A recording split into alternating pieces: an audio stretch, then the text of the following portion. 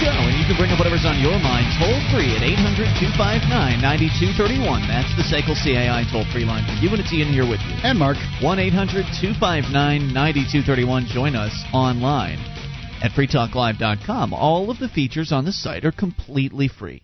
That, once again, for you, freetalklive.com. To start things out here tonight, we're going to talk about the Ron Paul situation and the debate last night that took place in South Carolina with Ron Paul attending and just being attacked by the media. Just out and out, just vitriolic attacks. And we'll get to that here in a little bit. But first, I want to welcome two brand new affiliates to our loving little family of affiliates here. This is the big time, too. This is pretty exciting. It's pretty cool. Apparently, we've got two new affiliates in Massachusetts, which is definitely a state that needs to hear some Free Talk Live. I would concur completely. And so welcome aboard to WBNW, not MW like the car, BNW, WBNW 1120. In Concord, Massachusetts. Signal gets heavily into Boston. People in central to west Boston will easily be able to pick up this station. So technically, that's a Boston station.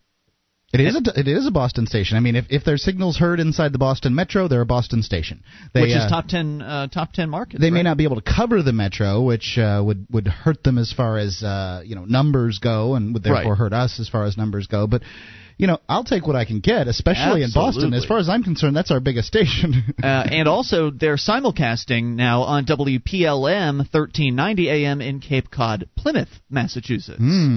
So now Free Talk Live can be heard where the Pilgrims landed at the Rock. Where all the rich people live on Cape Cod, that's right. I don't know, do rich people live in Plymouth too?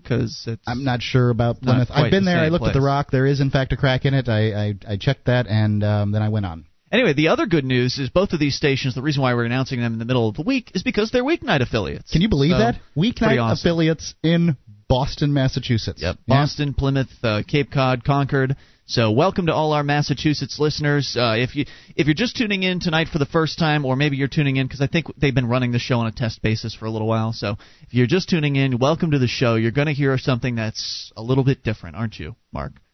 You have never heard a show like Free Talk Live. If you're sitting in Boston, Massachusetts right now, tuned into your radio, you have never, ever heard a show like this, because there isn't one out there like this. It will take you, at the very least, a couple of weeks of pretty steady listening to get an idea of what we're talking about. So try not to blow up and get all crazy and upset at the first thing we say, because we will say something that you disagree with tonight, and you will disagree with it vehemently. You will be amazed that such utter insanity could possibly come out of our mouths. It's not insanity. It makes perfect sense. I understand that freedom and liberty make perfect sense. But to somebody who's never heard the concepts before, when we come out and we say not only do we want to legalize marijuana, but we want to legalize every single drug in America. That could be shocking. It's shocking. And of course, that's just one issue. We've spent 5 years on the air talking about this, and I've done even more personal growth in this area for years beyond that. So this is a transition process. You will not understand it in one night's time. So stick with us. You're going to like what you hear. And for rumor has it that both stations may be coming on board for Saturday nights, but that's not official yet. So you guys have us weeknights, which is awesome. 800-259-9231 is the toll-free number, and big thanks to Scotty McCall, the program director over there. Way cool guy. I think we're going to go down there next week and tour the studios and all that good stuff. Yeah, we'll make a celebrity appearance, everybody. Because we're neighbors to Massachusetts. We're up here in Keene, New Hampshire. All right, 800-259-9231. Speaking of people that said things that were outrageous, apparently. Now, of course, we don't think so. But the audience last night at the debate, some of them were pretty upset by what Ron Paul had to say at one point. Not just the audience, but Mr. Giuliani. Oh, yeah, that's right. Now, that's the one clip that I've seen so far, is the clip where Giuliani begs for more time so he can respond to what Ron Paul says about foreign interventionism. You know, Ron Paul taking the true principled position and saying, look, America doesn't belong in invading and meddling in other countries.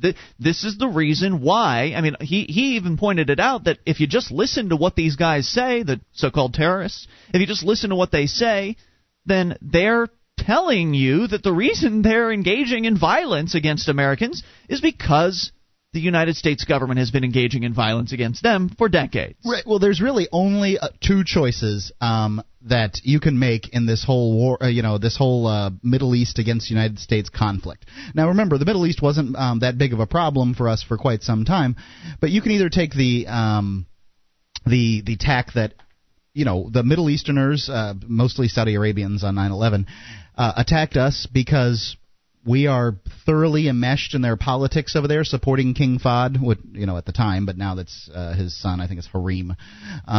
Anyway, we're supporting these dictatorships over there in the Middle East. We haven't gone into the Sudan and kicked out their leadership.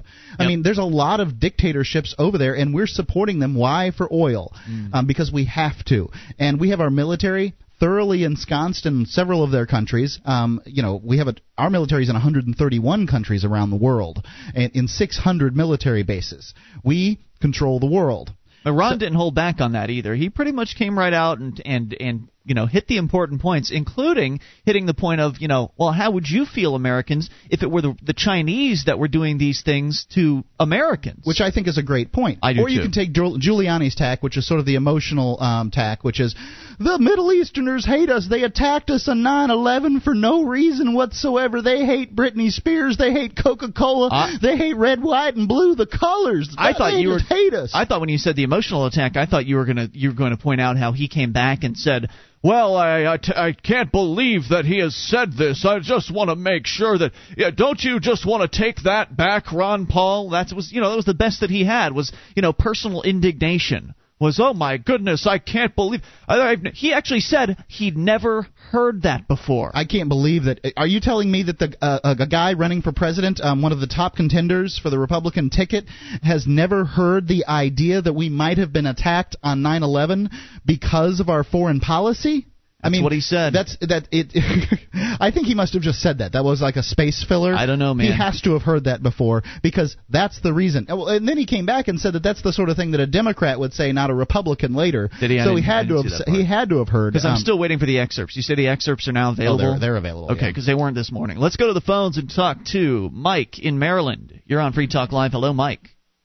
Hey, guys. Thanks for having me on. I want to say, you guys covered the primary basis. I'm still very angry over what happened yesterday, but you covered the primary points there. But my biggest problem today is no one's going back and looking at how Giuliani was just factually incorrect. He was just wrong.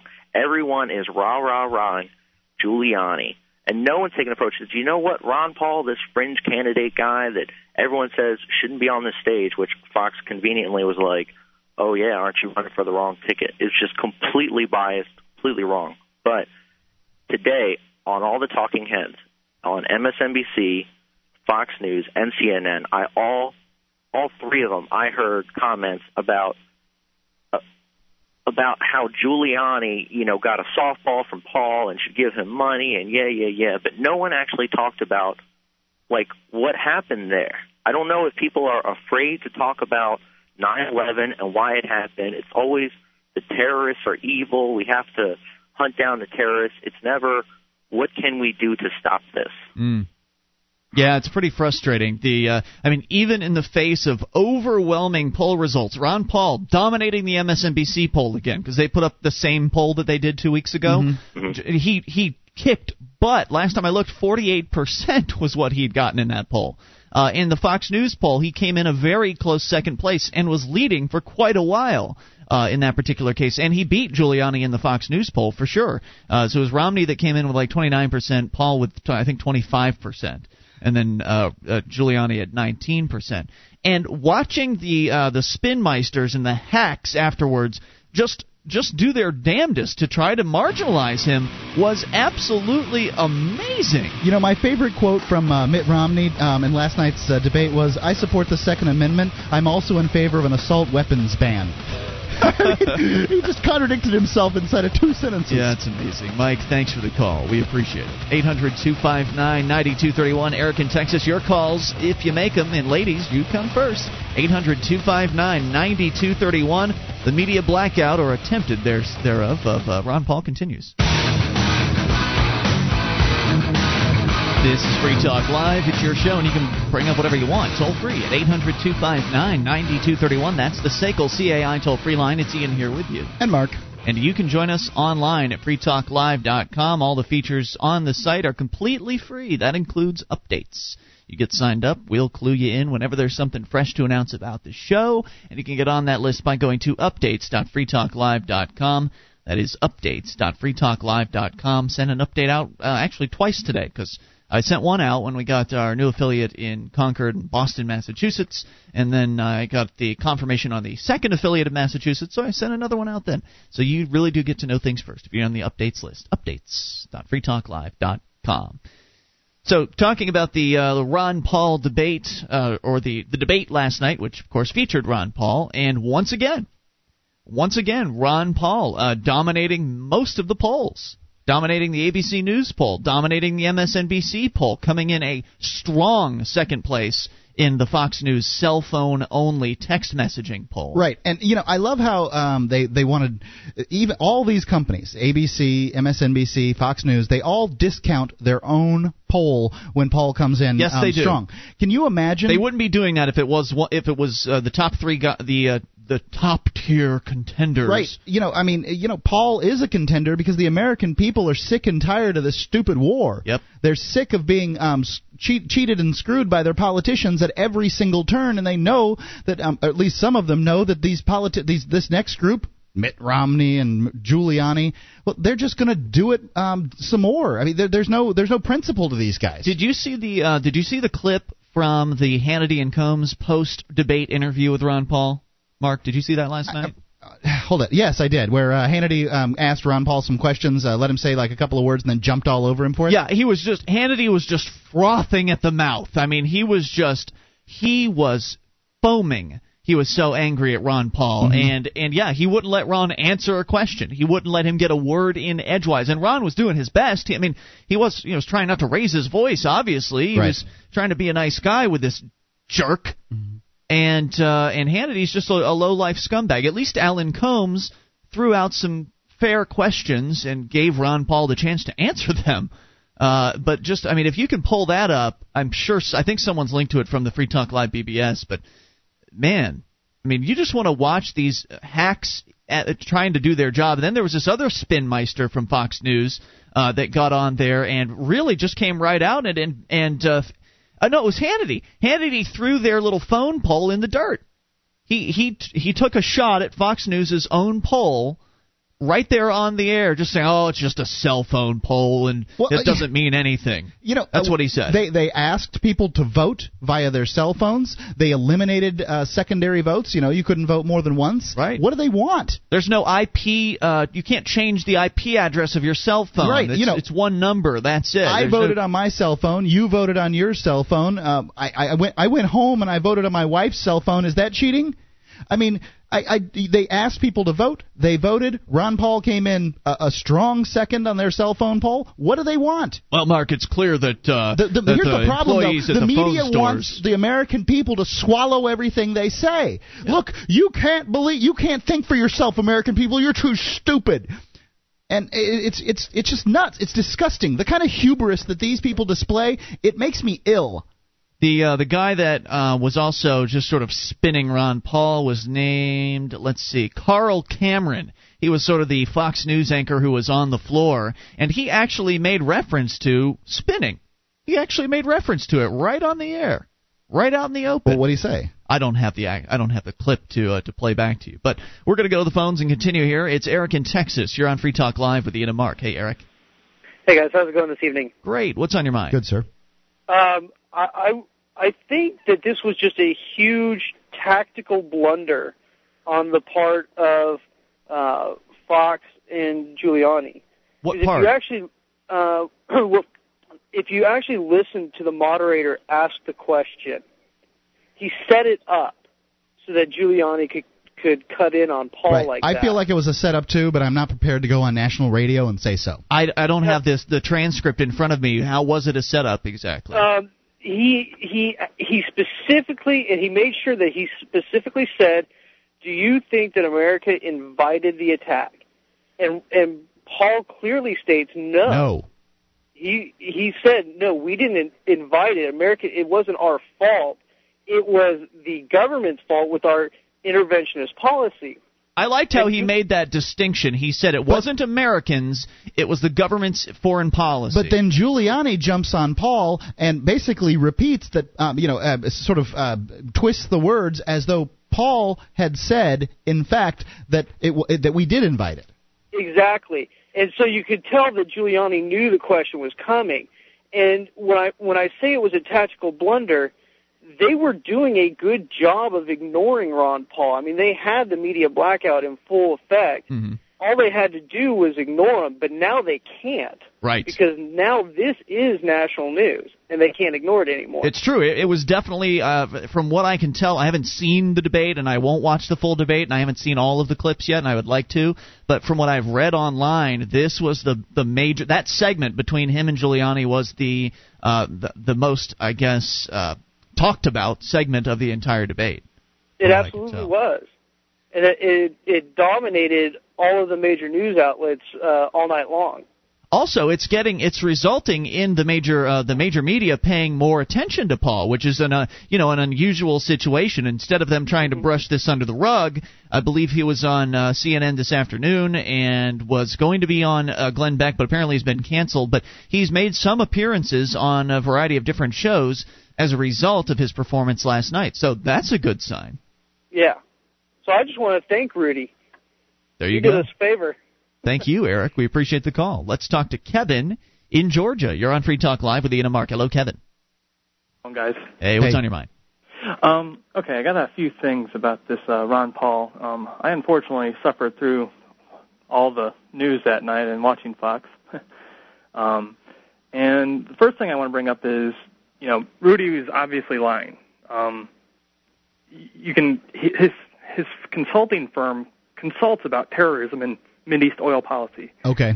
How could he never have heard of blowback? Well, I don't think it's fair to call it a lie. I mean, he was clearly, why not? He was a politician. Clearly distraught. At the implication. He was acting like he was distraught because he wanted to pander to the nationalist crowd, which they apparently were a nationalist crowd. He may very well be distraught at the idea that America might, that the government might have brought on that attack on the American people, and that may very well be the case. But at the very least, he's showing that he's incompetent, because that same exact information was in the 9/11 report, which would show that he didn't even read that. Well, that much is true. It wasn't the 9/11. What's that? Who can blame him for that? Well, it was a long report, but he should have at least read a summary of it. Yeah. There you go. I don't know. I'm sort of willing to let that particular statement go by, that he had never heard such a thing. He was acting indignant. Yes. Certainly he's heard that before, but he definitely was lying about it. I agree with Kevin. And his indignance paid off, at least as far as audience applause goes. I saw an article somewhere, and thank you for the call, Kevin. I saw an article somewhere that actually referenced not Ron Paul doing very well in the polls, but referenced how Giuliani got the most applause of the night. Like acting as though Giuliani was the winner of the debate because the nationalists in the crowd in South Carolina yelled and screamed and applauded for him after he attempted to rebut Ron Paul, which he didn't do very well. 800-259-9231, but I hear the activists in New Hampshire have a plan. We'll tell you about it. Would you like to help others find Free Talk Live? You can help us advertise, market, and promote the show at amp.freetalklive.com. Consider becoming a Free Talk Live amplifier now for $3 a month and get some cool bonuses at amp.freetalklive.com.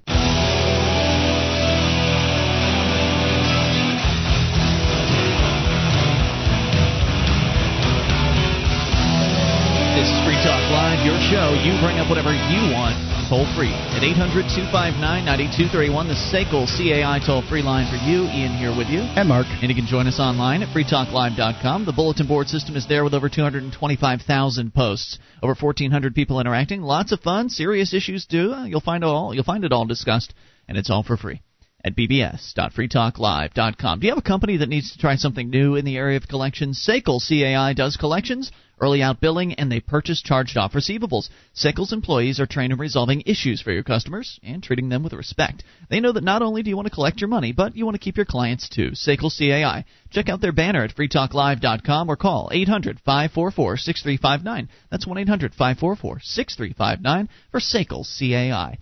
All right, so as we continue here with the phone calls, people talking about Ron Paul, they're excited, as they should be. He's an exciting candidate. He's a candidate who actually is taking a position of less government. And he means it. He's not just some politician who's blowing smoke up your butt. His votes in the House of Representatives for the last 6 years. 10. I think he's a 10-term congressman. Anyway, he's quite some time. 10 terms couldn't possibly be right. 10-year or something. He's been in there since the early 90s. Okay. I know that much. Anyway, as long as he's been in there, he's shown a consistency in his votes. He votes no to almost everything. They call him Dr. No. I mean, please, this is the guy we want in there to shrink the size of government. So the American people are pretty darned excited about Ron Paul. And apparently the one group of Americans that aren't very excited is the establishment media, for whatever reason. And maybe it's because of the conspiracies. You know, everybody says that, the media is controlled by a small group of elites. You know, every single media outlet is all owned by the same 4 companies, or whatever the number is. It's a very small number. And, of course, these guys that own these media outlets are elites, and so they hobnob it with the elite politicians, and they're all in the same club and all that. But, you know, if that were true, then why wouldn't they just exclude Ron Paul, period? You know, why wouldn't they just shut him out entirely? Well, I don't think they really can. They've opened up the debates to all the Republican candidates. He is a declared Republican candidate. He is an elected Republican. More so than he has more legitimacy than, say, Newt Gingrich or It must be because Ron Paul really has that much support. Think about this. Because they're trying to play off Ron Paul as though, he's just got a few internet activists behind him. That's why he's doing so well in all these polls, which, of course, doesn't explain why he won the cell phone poll or did very well in the cell phone poll, second place. So their on-air position, their public position is generally that Ron Paul's a nobody, and all of his great polling numbers, the fact that he's still number one on Technorati.com, the number one searched for phrase on blogs on the internet for now over 2 weeks straight, by the way. Right. All of this information, all just a bunch of internet activists. He's a nobody. He's got no chance. Second-tier candidate. They're trying to minimize him as much as possible. You know, now hold on. Now, doesn't that sort of fly in the face of the fact that they allowed him in the debate in the first place? One could make the point that the reason why Ron Paul's in these debates is not because he's paid the filing fee, but because the Ron Paul supporters called up those media companies, Fox News and MSNBC, and said, we demand that you have Ron Paul in the debates. If you're going to have so-and-so in the debates, whatever one of the other guys' names are, then you need to have Ron Paul. If not, we're going to boycott your products, and we're not going to watch your news product anymore. Mm-hmm. So the fact is, they got enough phone calls from people that they were scared about possibly losing advertisers or whatever the economic factors were. They were scared by the marketplace into adding this man into the debates. And so that just tells me that, they're saying one thing and they're doing another. Mm-hmm. They're doing one thing by allowing Ron Paul in because they're scared of what will happen if they don't, because the amount of support for Ron Paul is so great. The big media organizations can badmouth Ron Paul all the way into the White House, as far as I'm concerned. I don't, the American people know that we've been misled by media up to this point. It's just, they just want blood. They just want to see a fight, and I don't see that.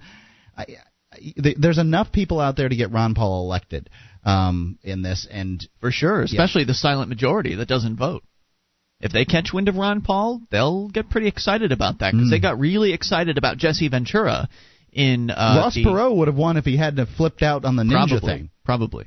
But when the silent majority, those who don't ever vote, or because they just don't feel like there's a candidate they're interested in, when they get wind of Ron Paul, then they're going to get pretty excited, because that's what got Jesse Ventura elected. The fact that the media had to pay attention to him, because he, in his case, he was a celebrity, and the fact that he was espousing a relatively libertarian platform.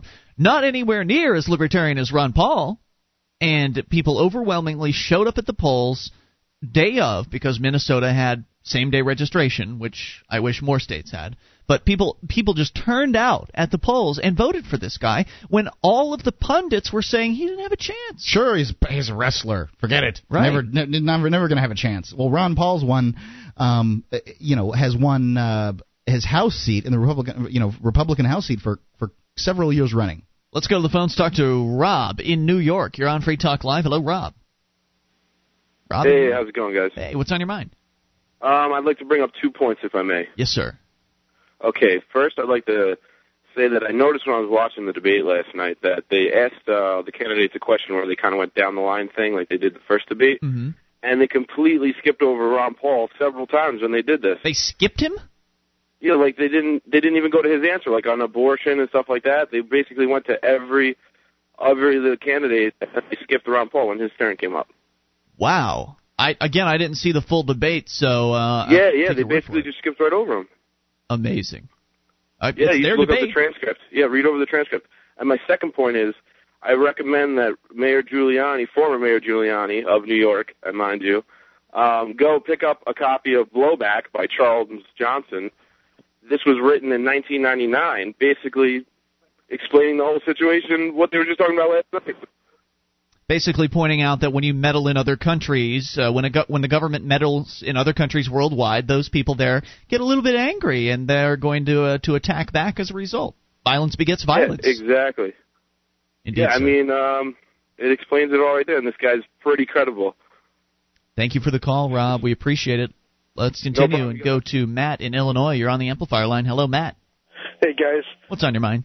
We're talking about the Ron Paul situation.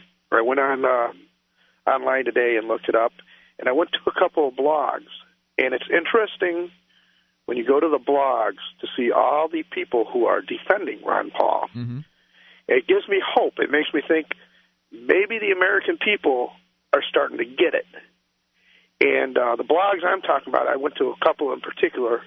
One was a New York Times blog called The Caucus, and one was a Washington Post blog called The Fix. And the fact that these people that would be reading those papers were defending him really makes you think, because that's not the place I would think they would be defending him. It's a good point. And I mean, look at the numbers on Ron Paul. He's dominating the blogs.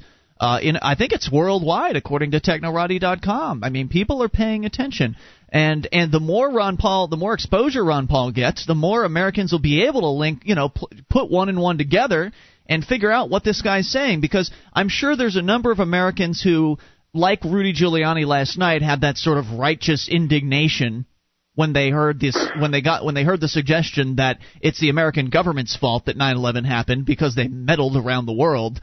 I'm sure there was a lot of righteous indignation, but as Ron Paul continues to be able to propagate his message over and over again, that repetition, eventually it's going to start dawning on people. Eventually they're going to start nodding their heads and saying, you know what, maybe that guy's right about that. I'm not prepared to say that it's entirely the American government's fault that we got attacked on 9/11. But I consider Osama bin Laden kind of like a rattlesnake. Rattlesnake, I don't consider a good thing. But if you stick your hand in with the rattlesnake, you've got really no one to blame but yourself for getting bit. Matt, final thoughts. What Mark just said was right, and again, these people, they're saying Ron Paul was right last night. They're talking about how what he said was exactly right, that the Americans did, in a sense, bring it on themselves through their interventionist policies. I'm really looking forward to Ron Paul being able to really get into more of his positions on the IRS and the Federal Reserve and other things that so many pundits are going to find outrageous. More on the way. You can take control. Thanks for the call, Matt. This is your show. It's Free Talk Live.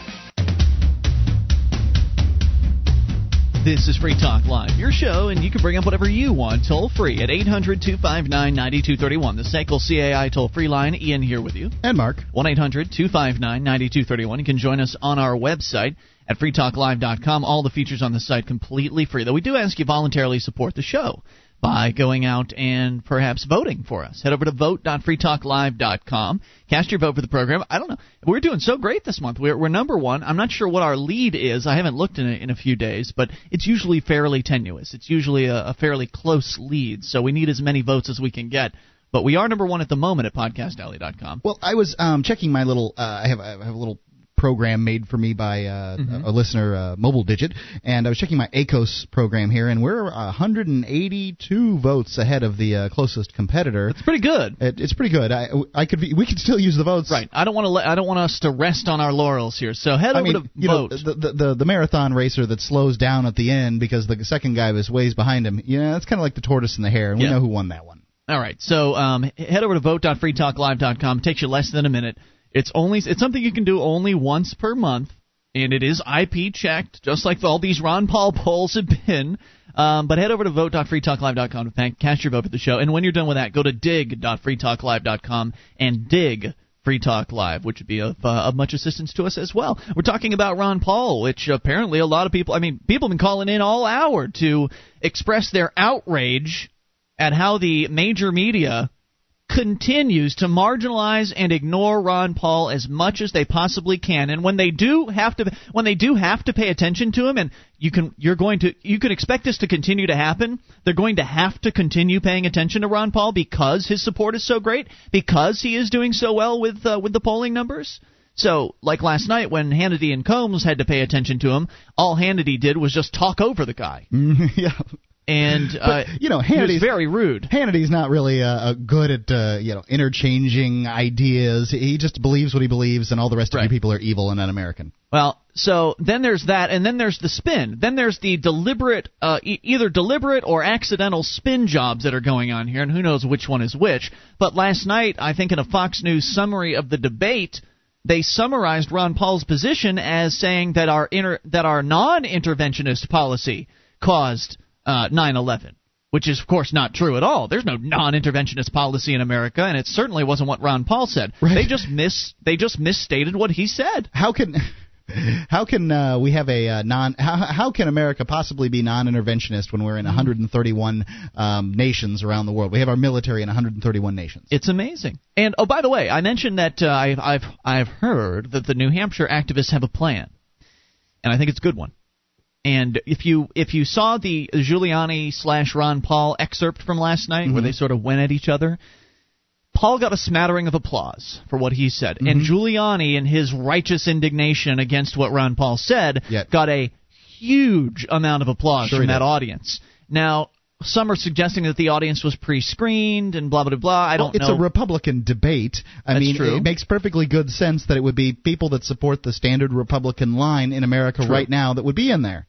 So basically as I understand it, the next debate in, I think it's early June, the next debate is going to be right here on our home turf, New Hampshire. And that means that the Free Staters can get involved. And that means that, from what I understand, people are going to be getting tickets to the debate. Free Stater types, liberty-oriented types, Ron Paul supporters, going to be getting tickets to the debate to stack the audience there, just like the nationalists stack the audience in South Carolina. So when Ron Paul says something, he'll be the one getting the overwhelming applause. Sounds good to me. How about that? Yeah. Fox News had an explanation, according to PrisonPlanet.com, for why Ron Paul did so well in their poll even after the deliberate smear job that constituted their presidential debate. Online activists were skewing the numbers. That was their explanation. Sure, it's got to be online activists. But there's only one problem with that claim. The poll was by text message only, and no online votes were taken. It seems that the neocons, who are hell-bent on destroying anyone other than their neo-lib icon Hillary Clinton, or for whom Fox owner Rupert Murdoch regularly throws fundraisers, will go to any lengths to try and dismiss the massive wave of popular support for Ron Paul, including by lying outright in claiming the Internet votes swung the vote for Paul when no Internet votes were even taken. This moron also states that Romney won the MSNBC poll after the first debate. He's talking about the Fox News pundit that was making that claim, which is another complete lie. Ron Paul won that poll, hands down. Neocon blog sites like Little Green Footballs are now removing Ron Paul from their polls because too many people are voting for him. This is not a result of one person voting multiple times, as in all of the online polls only vote only allow one vote per IP address. Right, and I think it's hilarious how a news outlet might discount its own poll, saying that people, suggesting that people voted more than once, when it's that, it's very easy. We have polls on our website, and we IP check. It's not like it's that hard. It's very easy to IP check, no big deal. Well, they are talking about the technical aspects behind the poll. You can bet that if it were Mitt Romney and those other guys that were leading in the polls, they would be crowing about how this is a Fox News Internet poll. Now, while not scientific, it is IP checked, which means you can only vote once. They'd be pointing that out if it weren't Ron Paul that was winning. So there are websites that are just pulling Paul off of their polls because he's getting too many votes, and they don't like that. And so the operators of those sites just simply don't like Ron Paul and have chosen to ignore reality and pretend he doesn't exist. Right. Hillbilly heroin-popping walrus Rush Limbaugh also accused Ron Paul supporters of spamming online polls on his radio show. These people don't seem to be able to grasp the meaning of the term IP address and how online polls are designed to block multiple votes from one person. Here's a newsflash to all you chicken hawk fake conservatives. Political campaigns and elections are about people getting involved and having their voices heard. It's called the democratic process. More individuals are motivated to vote for Ron Paul over establishment bootlickers like Romney and Giuliani because Ron Paul actually stands for something and represents the majority view of the people living in the United States. This is not cheating or skewing the vote. It's a reflection of popular opinion. And just because it feels good for you to ignore that fact, God forbid it pop your phony little neocon bubble, doesn't mean it's not the truth. And that goes back to a psychological concept that we've discussed here on Free Talk Live, and that is, when some sort of evidence, in this case polling numbers, flies in the face of what you think is reality, flies in the face of your belief system, of what you want to see. Firmly held beliefs. This isn't just ordinary beliefs. Right. You will reject that. You'll reject it outright. It doesn't matter how legitimate it is. It doesn't matter how interesting it is. You'll just reject it because it threatens your belief system. And that's what you're seeing here is the establishment is rejecting Ron Paul as much as they possibly can because they just don't believe that this is what the American people could want. Right. They couldn't possibly believe the American people could possibly want something that they're not telling them that they want. That if the media isn't telling the American people that this is what you should accept as true, they can't believe the American people can think for themselves. Ron Paul clearly won the debate and heads up every poll taken other than Fox News' suspicious, closed-door, 3-hour text message-only charade in which Paul came in second behind Mitt Romney after a mysterious, sudden swing in the last 20 minutes. Yes. Now, Prison Planet's claiming that they only did 3 hours of voting when you had said last night they were going to keep it open until 12:30. That's what they said on their website was from 9 to 12:30 a. And it does sound. And if you look at the snapshots hour by hour, Paul was ahead until the last 20 minutes. I don't know about the last 20 minutes, but I can verify, in fact, that he was ahead till the last hour. Vote.com has the Texas congressman way ahead of the pack at 63%, and a WorldNet Daily poll, which, WorldNet Daily is a total neocon. Absolutely. Lurking ground, also shows Paul on the top in front of pro-torture acolyte Tom Tancredo at 32%. So he's winning all over the place. Mm-hmm. Let's continue with the phone calls. Let's talk to John in Canada. You're on Free Talk Live. Hey, John. Hey, guys. How's it going? Great. What's on your mind tonight? Pardon me. I got a bit of a cold.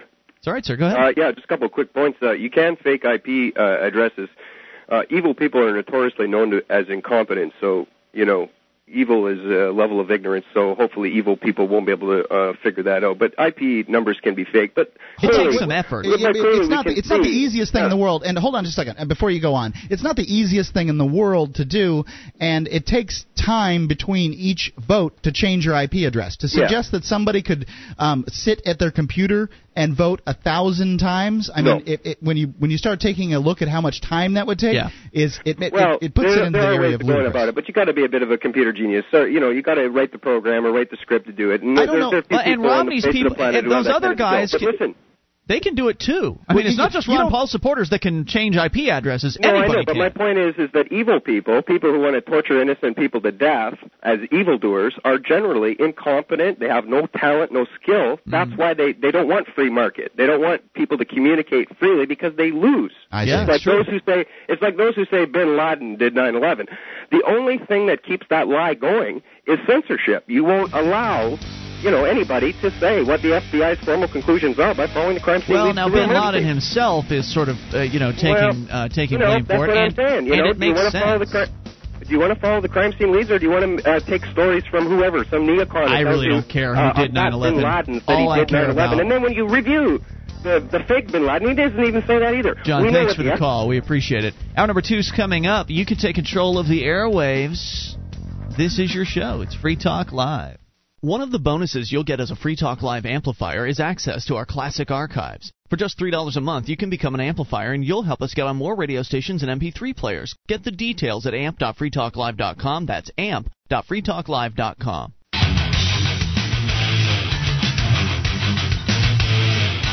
This is Free Talk Live, and it's your show. You can take control of the airwaves via the toll-free number, 800-259-9231, the SACL CAI toll-free line for you. It's Ian here with you. And Mark. 1-800-259-9231. Join us on our website at freetalklive.com, where all the features are completely free. And that does include, by the way, the archives. Entire year's worth of the show waiting for you. Front page, freetalklive.com. Let's jump right into the phone calls. Talk to Sam in Texas on the amplifier line. Hey, Sam. Hey, gentlemen. What's on your mind? I have been at my Flying Without ID activism, and I took several trips in the last 3 weeks. Great. Learned a few things that I wanted to share with you guys, as well as some of the experiences. Sure. So typically when I've done it, and it's been about probably 12 times now, it's been on American Airlines.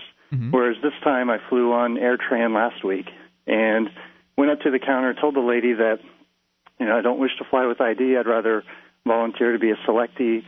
Now that I've done it a few times, I'm kind of really comfortable with the process, so I've gotten a little more aggressive in what I say to the ticketing agents. Okay. And explain to them that, pretty much I refuse to show ID just to see what they'll do. Right. So I'm kind of pushing the limits a little bit.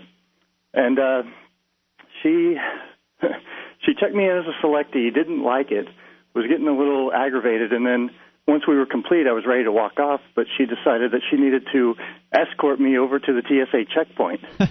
And so we're discussing it on the way, and I'm explaining, why I'm doing it in violation of the Fourth Amendment, so forth. And she just tells me, well, you're just stupid. That's stupid. Oh. Well, that's not a way to make friends, Thanks for your is it? opinion, baby. Yeah, and then, as we get to the checkpoint where they're actually asking for the ID, she after that says, if you don't show ID, I can pull you off the flight. And I had just walked past the lady without showing her ID, so I realized, she had gotten a little emotional and just ended the interaction there. But then she saw one of the TSA agents and yelled, make sure you search him. He didn't show ID. Search him. Wow. That's unusual. I mean, I wouldn't expect that the airline employee would act in that manner. Yeah, I wouldn't think so either. And I get both extremes. I get people like that just go nuts, and then I get people, the lady the week before told me, she stopped and talked to me for like 5 minutes afterwards. Really? And explained, what I was doing and why I was doing it. Talked about how her kids had gotten a request to produce ID to the police, and explained to them that was a search and that they need to stand up to that kind of thing. Wow, that's fantastic.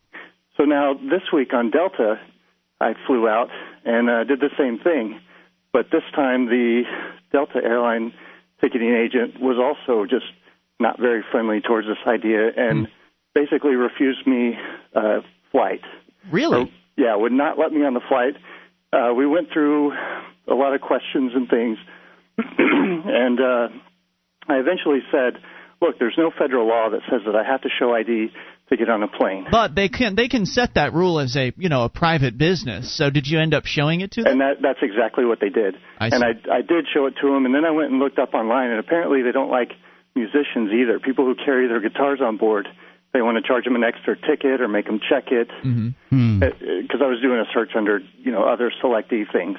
Right, because your guitar can get smashed in the cargo hold, and I can understand why somebody would not want to check it. Exactly. Now, then when I got to Atlanta, I realized why I think this airline has chosen kind of to take the government line on security. And that's Delta does a lot of flights for the soldiers back and forth in Iraq, and they come into Atlanta quite a bit. Well, what they do is they actually line them up into two single-file lines, march them into the main courtyard, and everybody starts clapping. And I just thought, that's just sick. And I mean, I support the troops by demanding that they be brought out of harm's way and brought home. Yeah. Not by clapping for them and saying, "Oh, good job, we support you," kind of thing. Yeah, I understand. Now, let me ask you a quick question. Have you purchased for yourself a security edition? I have not. The little Bill of Rights thing that goes through? For those that don't know, you can go to securityedition.com, and it's really affordable. It's like $5 or maybe less than that. And what you get is you get this essentially the metal version of the Bill of Rights. It's a hard piece of metal with the Bill of Rights emblazoned upon it. The Fourth Amendment happens to be in red, so it's highlighted. And it's something that'll easily fit into a front shirt pocket or any pocket that you might have on your clothing or your purse, ladies. And that way, I mean, since you're pushing the limits already, you might as well go all the way and get yourself a security edition. That way, when you go through the secondary screening, they'll inevitably find this Bill of Rights on you. I'm usually quoting it to them or telling them their service is horrible and what plans do they have to improve it. And they just look at me puzzled and say, well, if they'd stop bringing water bottles through. So I explained how that's a fallacy and has been debunked, and they just don't seem to get it. Right. The other thing I found out was, okay, if you go in and use a credit card to check in with the self-check-in, right, you get your boarding pass, and it won't have the S's on it. And when you go over to security, they will not let you through, because I tried this after the Delta lady refused to let me fly. Mm-hmm. And said, look, they won't put the S's on. I don't have my ID. Can you just let me through? And, acted like I was stressed out and all these things. And he just would not do it, which to me says that the government wants to know that I'm a selectee, and they want a record of that, but they're too lazy or inefficient to do it themselves. So they force the airlines to do it and then get the data from the airlines. Maybe so, because when I did the check-in thing, when I tried flying without ID, I did the little credit card swipe thing and got the boarding pass, and they just wrote the S's on there. The woman at the I guess I don't remember which woman it was. I think it was the airline lady. She was the one. I told her that I wasn't going to be showing ID today, and she double confirmed that with me, and then she wrote on there the 4 S's. So I don't know. Maybe I guess it's just different, a little bit different everywhere. Sam, thanks for the story, man. We appreciate it. And keep up the good work. And let us know if anything changes or you have any more interesting experiences. And good luck. Thank you. 800-259-9231. That takes a lot. I think that takes a lot of courage. I mean, to fly without showing identification, to throw yourself to the wolves, so to speak. I think there's a lot of Americans that couldn't even fathom doing what Sam has done. And I wouldn't do it. I wouldn't, You didn't do it. No, I won't. I mean, I want to get through the airline. That's what I want to do. You had to stand and wait as I went through. Right, I had to stand and wait. But didn't really save you any time. If somebody wants to sit there and listen to a lecture from me about the Second Amendment or the Fourth Amendment, I'll be happy to give it to them. But I'm getting through here. Thank you very much. There you go. I didn't get on this. I didn't book this flight because I want to sit here in the airport and deal with TSA agents. Quick story: cops arrest a 13-year-old girl for writing on her desk. New York City police, and you've actually got a New York City story maybe to follow this up, Mark. New York City police arrested a 13-year-old girl because she wrote the word OK on her desk. According to WCBS-TV, Chelsea Frazier was arrested a few weeks ago in Brooklyn. She says she was made to empty her pockets and then take off her belt. Then she was handcuffed and led out of the school in front of her classmates and placed in the back of a police car. Mm-hmm. Police say Frazier was held for 3 hours. She faces charges of criminal mischief and making graffiti. Quote, my daughter just wrote something on a desk. I would have her scrub it off with soft scrub on a Saturday morning when she could be out playing, and maybe a day of in-house and a formal apology to the principal, said her completely reasonable mother. That makes perfectly good sense to me. And then, I mean... Arresting a child for drawing on a desk? Who could support this? No, it's nuts. I wonder if she's going to have a record. Well, I mean, she's being charged. Everybody else who gets arrested has a record, right? Criminal mischief and making graffiti. I mean, those sound like some pretty serious charges. Now, you were just telling me, I guess during one of the breaks, Mark, that you've got a story, I believe it's out of New York City, that's now they're expanding their DNA database. So maybe this young lady is going to get caught up in that, too. They're going to swab the inside of her mouth for her DNA in case she decides to write on a desk someplace else. Yeah. They could. What's going on? Serial graffitier. New York Governor Spitzer plans to expand the DNA database. New York Governor Elliot Spitzer. This is the entire state of New York. Yes, wants to broaden the state's DNA database to include DNA taken from people found guilty of any misdemeanor. The New York Times has more on the idea. There's now let's take a look at the New York penal law to see who might get a cheek swab from New York State under the proposed rules. A person who makes unreasonable noise or disturbance while at a lawfully assembled religious service or within 100 feet thereof. Oh, there's all kinds of misdemeanors in New York. Amazing Now, ones. I want to know, does it say what the penalty will be if one refuses the mouth swab? I'll check that. I'd like to know that. 800-259-9231. You can take control of the airwaves. Bring in whatever you want. That's the SACL CAI toll-free line. And this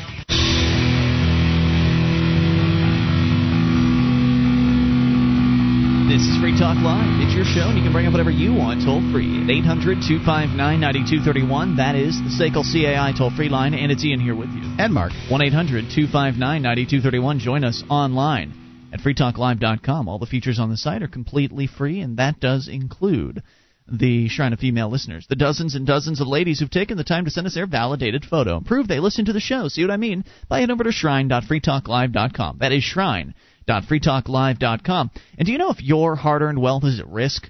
If you have a business, there is a 1 in 3 chance you'll be named in a lawsuit in the next year, and that lawsuit could destroy your business and leave you penniless. At KeepYourAssets.net, they're experts in sheltering what you've earned. Go to KeepYourAssets.net and take their asset protection crash course today. 1-800-259-9231. We're talking about the cops, specifically the ones in New York State. According to you, Mark, there's a story out there that the Attorney General...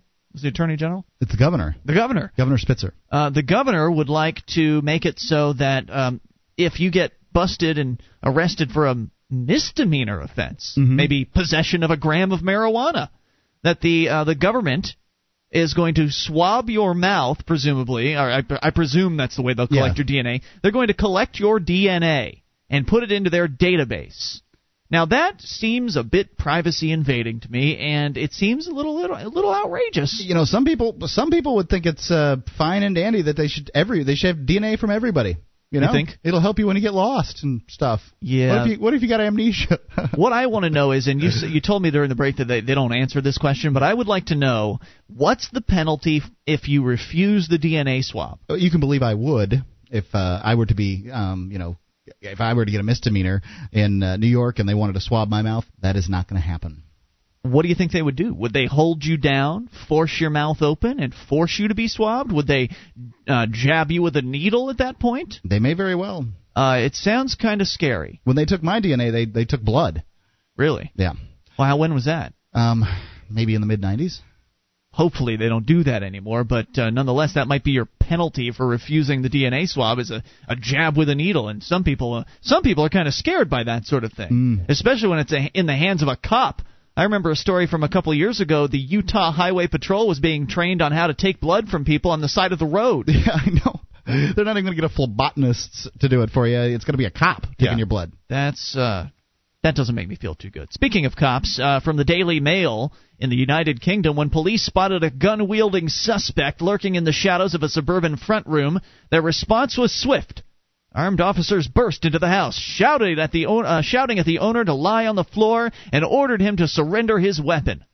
But efficiency turned to embarrassment when the gunman turned out to be a life-size model of the video game character Lara Croft, complete with trademark outsized pistols.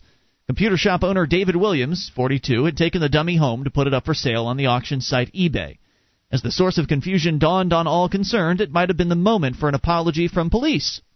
Instead, however, Mr. Williams was taken to the cells and held for more than 13 hours. What'd they hold him for?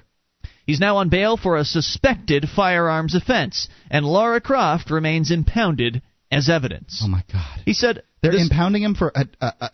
They're impounding the dummy. No, they put him in jail for having a cardboard cutout of a video game character? Well, apparently it's like a mannequin. Oh, well, still. Right. Mr. Williams said, quote, "It would have been laughable if it hadn't been so terrifying. One of the police held a gun and yelled, 'Where's the weapon? Where's the weapon?' I didn't have a clue what was going on. I assumed they'd gotten the wrong house. I couldn't believe it when I realized they'd mistaken a Lara Croft dummy for someone with a gun." Father of two, Mr. Williams, had phoned police after receiving nuisance phone calls, and officers arrived at his house shortly before midnight. He says he didn't hear them arrive, but unknown to him, one officer had seen the dummy's silhouette through the front window and called for armed backup. A silhouette of a dummy that doesn't move. Well, I can kind of understand, but at the same time, I guess somebody with a drawn weapon, if it looks like a human with a weapon, I can understand why the cops would get upset. It's somebody with a drawn weapon.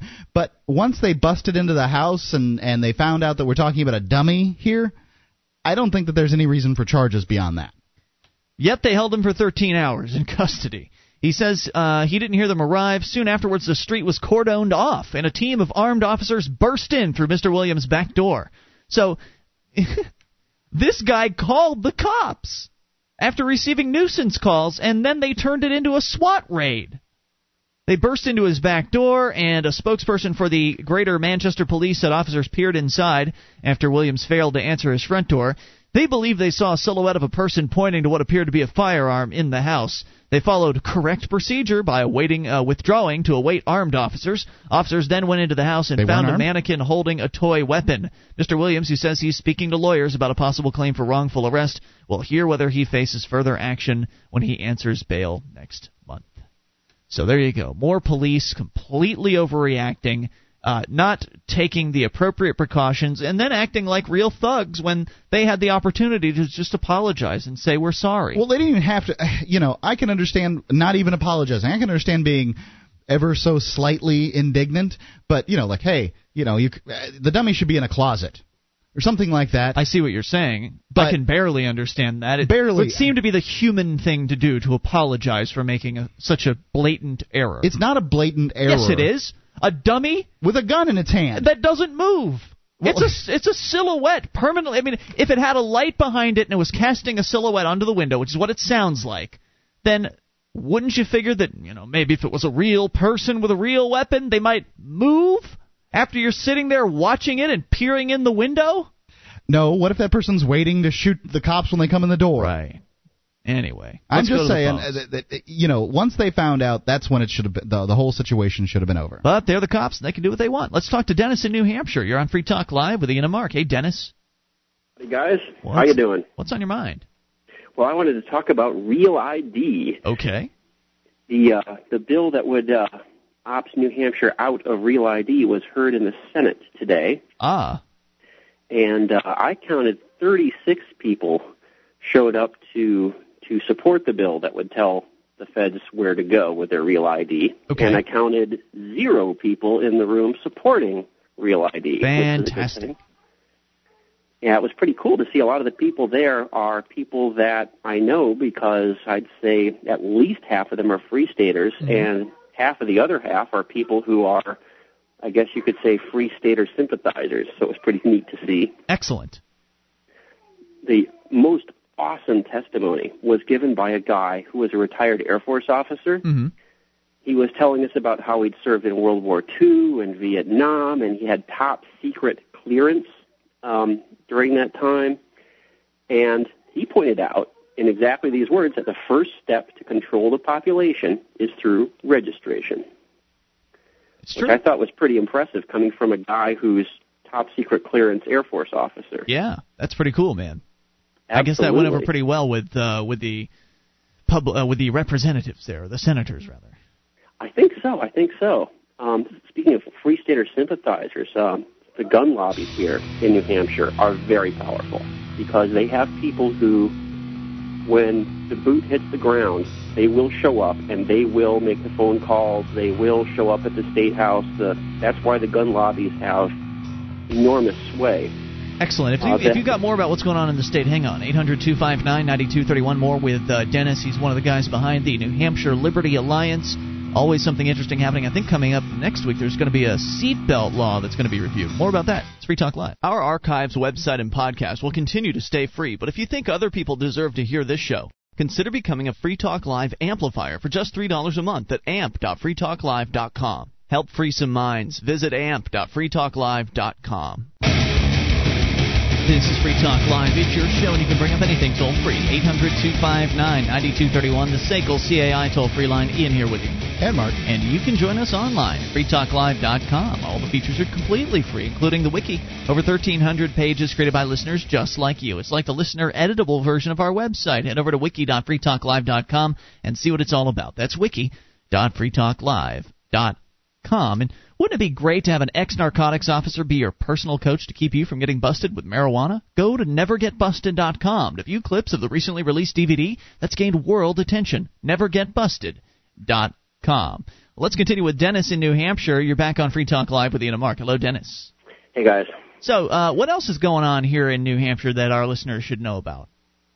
Well, you're probably referring to the proposed change that would give New Hampshire a seatbelt law like the other 49 states. Yeah, that would be awful.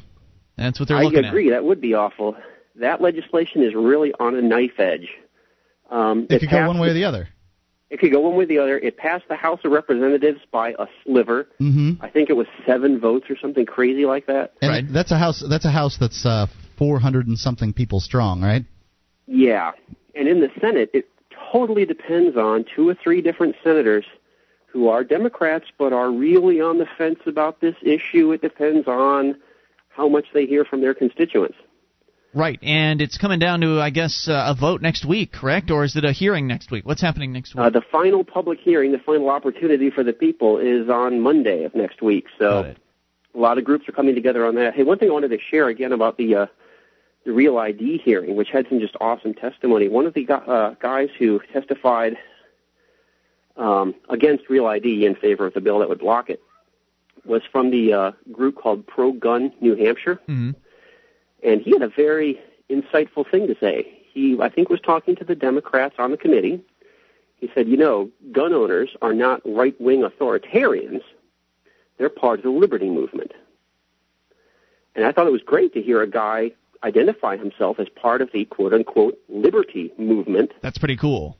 Yeah, it's very cool. We need more of that. Absolutely. So now go ahead. There was another guy there from Keene. Mm-hmm. I thought you'd find that interesting. The guy, no one had ever seen him before. He's a cab driver. He heard about the Real ID hearing somewhere. I have no idea where or how.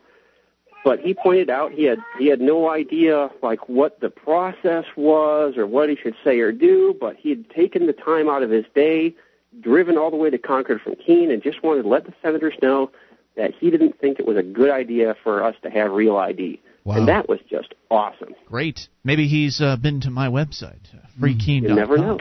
It could very well be. Now, are you guys behind the organization to plant as many free staters and liberty lovers in the Ron Paul in the upcoming debate in early June as possible? Is that something you guys are working on? The Liberty Alliance really focuses just on New Hampshire stuff.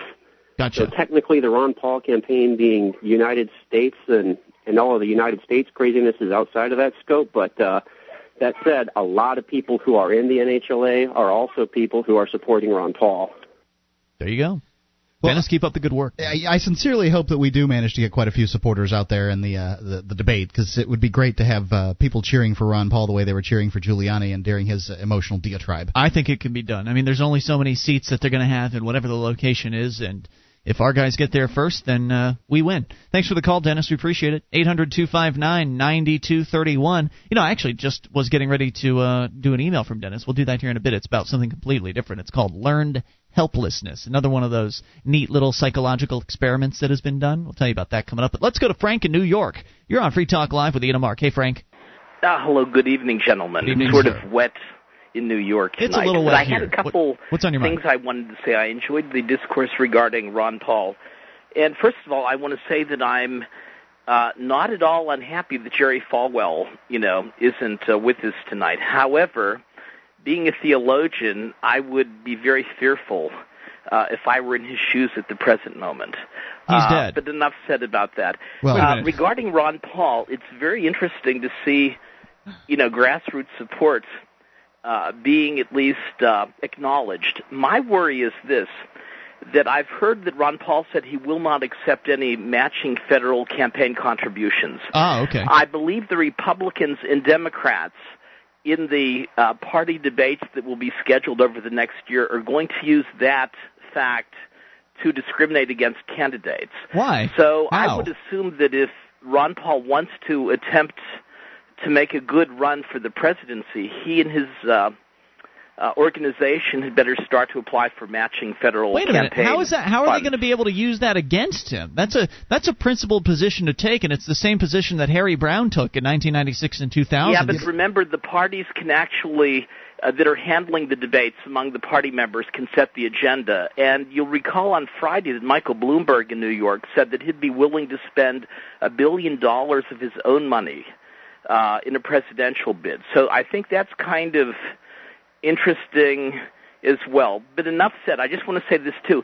We have to be very careful that, in a sense, Ron Paul isn't perceived by the establishment as a spoiler, like Ross Perot was when he ran. And I haven't seen that yet. From what I can tell, the perception by the establishment is that this guy's a kook, and he doesn't have any real support. That's how they're playing it off so far. But I don't understand. You didn't really answer my question, Frank, as far as how it is that Ron Paul not taking matching federal funds could be a detriment to him. How could that be? Because I believe the Republican Party and the Democratic Party that are handling the debates of their candidates during the primaries that we're seeing on cable television and things, they actually set the agenda, so they can actually make requirements, and I think that's actually what's going to happen. Wait a minute. Are you saying that if he doesn't take the matching funds, they'll say, well, you can't come in on a debate? Yeah, they'll say he's not a serious candidate. They'll say that he's not a serious candidate, therefore they don't want him to participate. And that's actually, happened in the past. Yeah. But one thing in Ron Paul's favor is this. On Friday, the CIA World Factbook released their new supplement. And in it, these are just some real economic figures that the CIA has brought out. China is the number one nation of 161 nations with a bonus of $179.1 trillion. The United States ranks last as the 161st country with a loss, or a negative of $862.3 billion. How is that number attained? What does that represent? I guess it represents the debt load or the trade surplus of the various nations. So it's very interesting, and I think you could, check that out at the CIA World Factbook, because they just did the new supplement for the quarter, which was May 10th. So I think anyone that would challenge Ron Paul's fiscal perspective regarding the creation of capital and the errors within our Federal Reserve would do well to actually look at the CIA's current own numbers. source book on the status of nations with their surpluses or deficits. Frank, and as I always, would say this, it's going to be a tough road for any president to hoe after Bush. That's true. That's all I want to say, gentlemen. Frank, thanks a lot call. for the program. Thank you, sir. We appreciate it. He brings up an interesting point about them excluding Ron Paul from the debates because he won't take the matching funds. I don't know if they'll be successful in that. I mean, I don't know at what point. I don't know at what point those funds will become available. I'm not sure when that is. But by that point, he's going to be even more popular than he is today.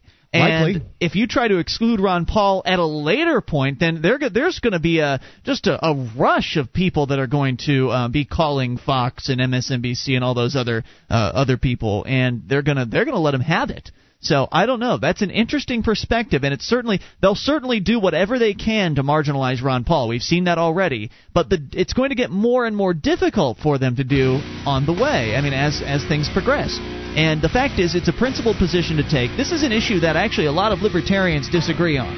And I disagree. I disagree that if it's going to cause you any problems, to do it. I mean, I don't think that you should take government charity unless you absolutely have to. But if you have to win, yes.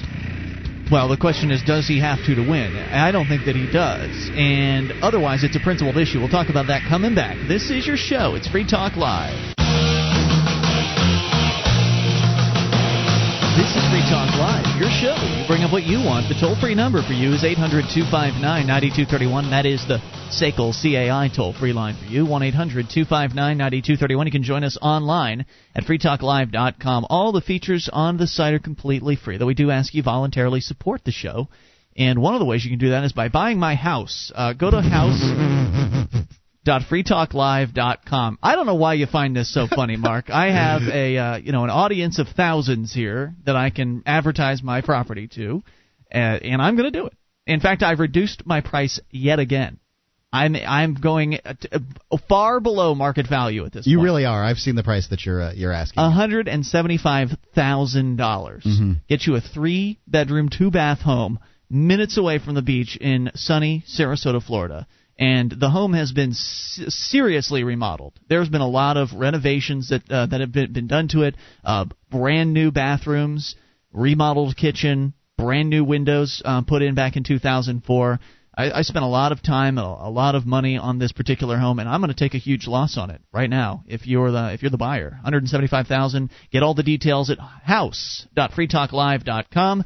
That'll put you in touch with my realtor if you have any questions, or you can just email me, house.freetalklive.com.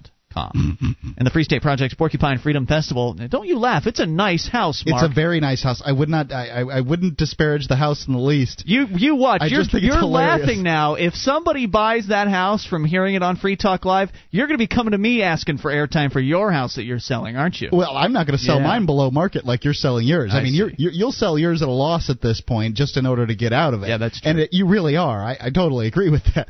The Free State Project's Porcupine Freedom Festival, better known as PorcFest, is June 18th through the 24th. At PorcFest, you'll be able to attend leadership and activist training seminars, as well as socialize with hundreds of fellow activists and lovers of liberty. Register today at porcfest.com. That's PORCFEST.com. A lot of the people that you hear call this show, like Dennis in New Hampshire, Dave, I think he's probably going to be there as well. A lot of those people that you hear calling Free Talk Live, they're going to be at PorcFest. So you get to meet them, too. Of course, we're going to be there as well. Broadcasting live on Saturday night. It's a week-long event. Go up for as much of it as you can attend, because it's going to be a lot of fun. And I'm looking forward to seeing as many of our listeners as we can get up there at PorcFest. So speaking of Dennis, I actually got an email in from him on learned helplessness. And we've talked about some pretty interesting psychological studies that have been done over time, and this is one of them that I wasn't really too familiar with. He says he believes this has serious implications for society. Martin Sigelman's Foundation experiments and theory of learned helplessness began at the University of Pennsylvania back in 1965 as an extension of his interest in depression when, at first, quite by accident, Seligman and colleagues discovered a result of conditioning of dogs that was opposite to what B.F. Skinner's behaviorism would have predicted. A dog that had earlier been repeatedly conditioned to associate a sound with electric shocks did not try later in another setting to escape the electric shocks after that sound and a flash of light was presented, even though all the dog would have had to do is jump over a low divider within 10 seconds, more than enough time to respond. The dog didn't even try to avoid the aversive stimulus. The dog had previously learned that nothing it did mattered. A follow-up experiment involved 3 dogs affixed in harnesses. The first dog was simply put in the harness for a period of time and later released. The second dog was put in the harness and given electric shocks, which the dog could end if it pressed a lever. The third dog was wired in parallel with the second dog, receiving shocks of identical intensity and duration, but his lever didn't do anything. Poor guy. The first and second dogs quickly recovered from the experience, but the third dog learned to be helpless and suffered chronic symptoms of clinical depression. A slightly different experiment was conducted where 2 groups of dogs... They know what clinically depressed dogs look like? Apparently so. Okay.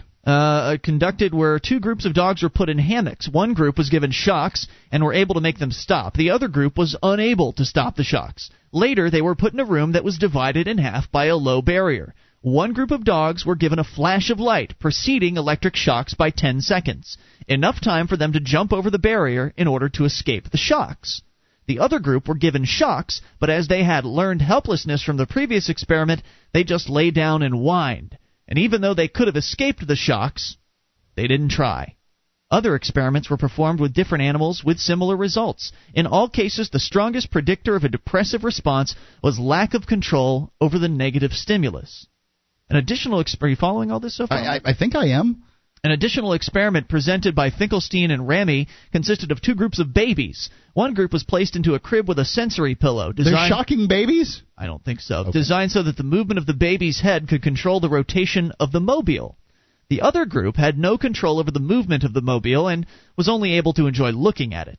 After a period of time, both groups of babies were exposed to the crib with the power for them to control the movement of the mobile. It was discovered that the babies who had not learned that they had the power to change the movement of the mobile did not try to learn that they now had the agency to do so. I see. So once they've been sort of taught along the way, they've learned along the way that they had no control. They've been conditioned, and they have no control of the mobile. They couldn't learn. Or didn't learn after that they could have control of the mobile. Exactly. They essentially were placed in a mental box, and they were not able to remove themselves from it.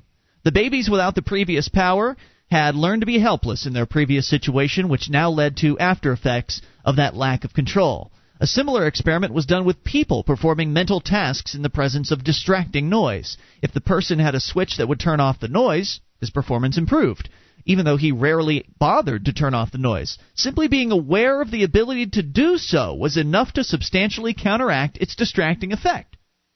So, noise, you know that if you've hit the switch, it'll go away, but because you know that, in your head, that somehow allows you to better ignore the noise. That's very interesting. Let's see. Not all of the dogs, by the way, in Seligman's experiments, however, became helpless. Of the roughly 150 dogs in experiments in the latter half of the 60s, about one-third did not become helpless, but instead somehow managed to find a way out of the unpleasant situation in spite of their past experience with it. Now remember, the dogs are being shocked, and there was a certain segment of these dogs that were just receiving shocks with no way to put a stop to it. Right. Some could control the shocks and stop them, and they learned to do that. Right. The ones that didn't have the opportunity to be able to control the shocks, they became pathetic. They became depressed. They like many humans would. Right. Were they in that situation? And when they have the opportunity to learn how to control the shocks, then they didn't do it. They didn't do it because they had been conditioned not to be able to. They laid down and cried instead of actually instead of continuing to try to instead of continuing to push back and continuing to fight against the tyranny, if you will, that was being foisted upon them. But as it turns out, again, about a third of those dogs didn't become completely helpless and continued to try to escape the shocks. The corresponding characteristic in humans has been found to correlate highly with optimism. However, not a naive Pollyanna optimism, but an explanatory style that views the situation as other than personal, pervasive, or permanent. This distinction between people who adapt and those who break down under long-term psychological pressure was also studied in the 1950s in the realm of brainwashing. So, according to the numbers, there's a certain percentage of people that no matter how much they're pushed, they're willing to continue pushing back. But the bad news is, most animals and most people will just throw in the towel. They'll become pathetic, losers. They'll give up. They'll allow themselves to be shocked. They'll allow themselves to be abused. If that's their nature, that's their nature. It's true, and that is their nature, and that's sad. It's sad because we could be so much more were we not being constantly shocked or beaten down by the government that we're in today. Think about all the boxes that government puts people in. All the mental constrictions and restrictions that government education has put people into. Government education has done a brilliant job of taking minds and numbing them, putting these human minds that have so much potential in these government boxes that say, government is great, government is good, whatever government does is right. Fix any problem. Government is wonderful. It's the most benevolent human association. Blah blah blah. All the propaganda that people are just force-fed in government schools, and most people absorb it, and they never question it for the rest of their lives. However, there are those few that do actually say, "Hey, wait a minute," they come across an opportunity where they're able to question the government, and something clicks. Something in their brain that hadn't previously clicked does. And if that the government's so great at everything, why don't we have a socialist government here in the United States where the government does everything, grows the food, operates the grocery stores, sells and manufactures the car, like they did in the Soviet Union, where the government was in charge of everything. If the government is so good at everything, then why don't we have that? Because the government isn't. Because it's awful. It's not. And unfortunately, most people have gotten into this learned helplessness situation where they believe in government and they don't believe that anything they do can change anything. You can't fight City Hall. I mean, there's so many different aspects to this of how people have been placed in boxes, and they'll never get out unless someone can actually show them the way. And that's what we're trying to do, and many of our listeners are trying to do on a one-to-one basis. More on the way. Hour 3's coming up. This is Free Talk Live. With your help, we can spread the message of liberty around the world. Consider becoming a Free Talk Live amplifier for just $3 a month now at amp.freetalklive.com. If you can't afford it, keep enjoying us for free. If you can spare the $3, visit amp.freetalklive.com.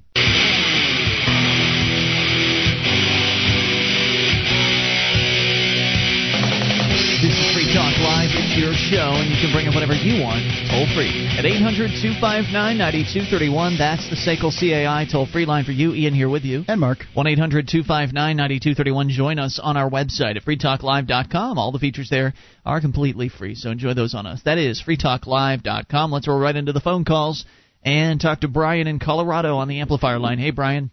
Hey, guys. I was listening to Saturday's show. Yes, sir. And, man, you guys were on fire. That was good radio. Everybody calling in, talking about the war and stuff. Thank you. Go ahead, sir. Somebody brought up this mark. They said there's something in the Constitution, a mark or something, and that got me to thinking. Yeah, the letters of marquee. Right. Letters of marque and reprisal is what it is. Mm-hmm. And it's maybe I'm saying it wrong. Right. Well, marque is French for a march. Okay. So we're going to march and gotcha. make reprisals. And so, back then, when they were writing the Constitution, they had it was kind of a rough world, and so they put in the Constitution that the Congress shall be able to declare war, and right after that it says grant letters of marque and reprisal, make rules for concerning capture on land and water, and some other things. Mm-hmm. That's right before where it says that they can appropriate money for an army, but that money shall not last for more than 2 years. Right. Okay, well, we've lost that. Anyway, back then, if a country attacks this country, that's an act of war.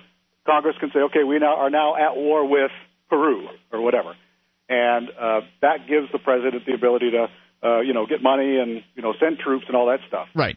That's what that means. Well, what happens if a non-country attacks this country? Well, back then, they were called privateers, but the word that we use now is a pirate. Right. Got it. So a letter of marque and reprisal is like declaring war it's a hit. On an individual. Yeah, it's a hit. It's a hit. Yeah, it's a hit, man, right. So this letter of marque and reprisal, you'd write this thing up and say, we want the head of this person, dead or alive, here's the deal, $10,000, and whatever the rules are of that letter. When's the last time they ever did one of those? It's been a while. I can't imagine. But can you imagine if Congress did their job? Everyone's saying that they should have done their job and declared war. On who? There was no country that attacked the U.S. on 9/11. Right. I guess Congress should have done its job if we were going to, in fact, allow an invasion of a country and declare war on that country. Yeah, can they take a letter of marque and reprisal and send the military out to enforce that, or is that just a bounty? No, that's the beauty of it. It's a letter of marque and reprisal, and depending on which law dictionary you read, it's either citizens of the U.S. Can do that or anybody. It sounds to me like it's a worldwide thing. It just depends on who you interpret. But that's it. It's basically a bounty. We're putting a bounty of this, with these conditions on the head of that person, and the U.S. government stays completely out of it until the head comes back and they pay off. That's it. So they could have done that, theoretically. They could have done that with Osama bin Laden. They could have done that with Saddam Hussein or whoever else that they wanted. Of course, then again, there's the treaties that the United States has signed that basically says they can't assassinate other world leaders. This is outside of that because it's mercenaries, basically. So it's just a bounty. So if they put a bounty out, that's okay, but they themselves cannot go and assassinate. Right. That's exactly why they did this. For the reason why that is in the Constitution is for exactly the case that happened on 9/11. Because there was no justification for war, because we weren't attacked by a country, and that's why we have this. But they knew that bad guys were going to be out there attacking the country. But who are you going to go after? They knew it back then. We don't know it now. You know what? Well, what they know now, Brian, is that war is the health of the state. If they write up a letter of marque and reprisal for $1 billion on the head of Osama bin Laden, then that doesn't do anything to enrich Halliburton or to grow the military or allow the government to grow its surveillance state or snitch society or anything like that. War does. It's good for every lobbyist out there. It doesn't matter whether they're making Patriot missiles or whether they're making MREs or whether they're making pencils or boots or whatever. Right. When the military-industrial complex ramps up for an attack, that means a lot of money. Yep, and they don't get to ramp up for anything if it's a letter of marque and reprisal. Right. Well, exactly, and that's why it's there. I mean, I went to government school. I guess Ian, you did too. Yes, I never did. heard about this. Mark, of course, you know about it because you didn't go to the government school. No, I only know about it just because I just looked into it. But yeah, they don't want you to know this because yes, it's foreign to the military-industrial complex. Nobody makes any money with this, and so why bother with it? Yep. Hey, thank you for bringing that to the table. I'd never actually had that explained to me before. Brian, we appreciate hearing from you. 800-259-9231. Very interesting. Very interesting. Yeah, I would agree. I think it's neat, and it's interesting that the founding fathers had the foresight to do that. The foresight to plan for something like that, and then we ignored them. Well, I didn't ignore them. Well, the government ignored them. Hey, speaking of the government, here's the latest on the D.C. Madam case. Deborah Jean Palfrey, the woman accused of being the D.C. Madam from the Washington Post, can't release any more phone records that would reveal patrons of her Washington escort service, said a federal judge last week. U.S. District Judge Gladys Kessler placed a temporary restraining order on Palfrey and her civil attorney, prohibiting them from sharing additional phone records with news organizations or the public. Palfrey and her attorney had prompted, critics said encouraged, speculation in the past few months about who might be publicly identified as a client after they turned over a sizable portion of her business phone records to ABC News. Palfrey had said that she regretted any embarrassment felt by her former customers, but that she was letting a news organization mine her records so she could find potential defense witnesses and fight government charges that she ran an illegal prostitution ring. Palfrey said her escorts provided legal massages and fantasies. Yesterday, she questioned the government's motive in asking the judge to keep her records secret, saying, "What is the government trying to hide by prohibiting further distribution of the records? More importantly, who are they attempting to protect?" And I would hope this woman had given all of them to ABC News before this. Right. They're so slow on these things. The government is on stuff like this. They enjoined her from actually selling them to That's correct. a news agency, which they figured, that'll take care of it. And it's typical of bureaucrats and people that get their paychecks from the government in general is just sort of half done work. That's true. And well, that was it. She didn't sell the information. She gave it to the ABC, and now they don't like that either. Oh my God, politicians could be implicated. What will Americans think? Yeah. ABC News reporters' calls to possible customers last month ultimately led the Deputy Secretary of State Randall Tobias to resign after he acknowledged using the escort service. He claimed he got massages, not sex. In her order, Kessler said she's very concerned about statements by Palfrey. Nothing like a good massage from a gal who isn't really certified in doing that anyway, but is standing in her underpants. And her attorney that they would release her remaining customer records for 1996 to 2000.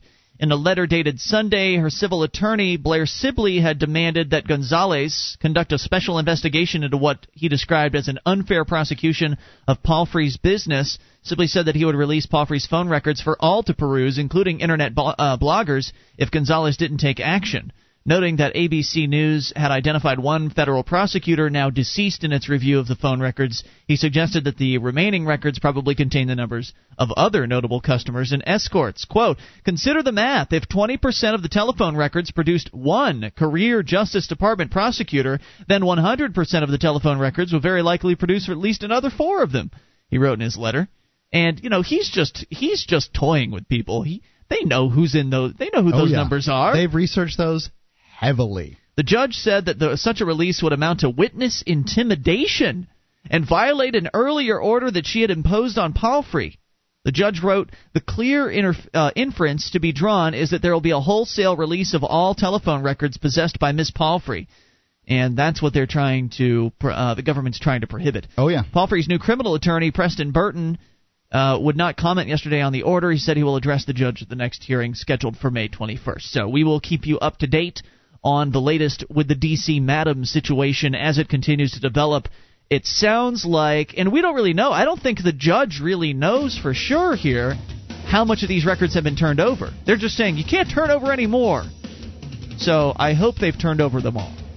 And I'm looking forward to seeing more names being dropped on this one. I normally don't like dropping names of politicians, but when they're in trouble, it sure is fun to talk about that. 800-259-9231. You can take control of the airwaves, bring up whatever's on your mind. We'll jump into the email box coming up. This is Free Talk Live.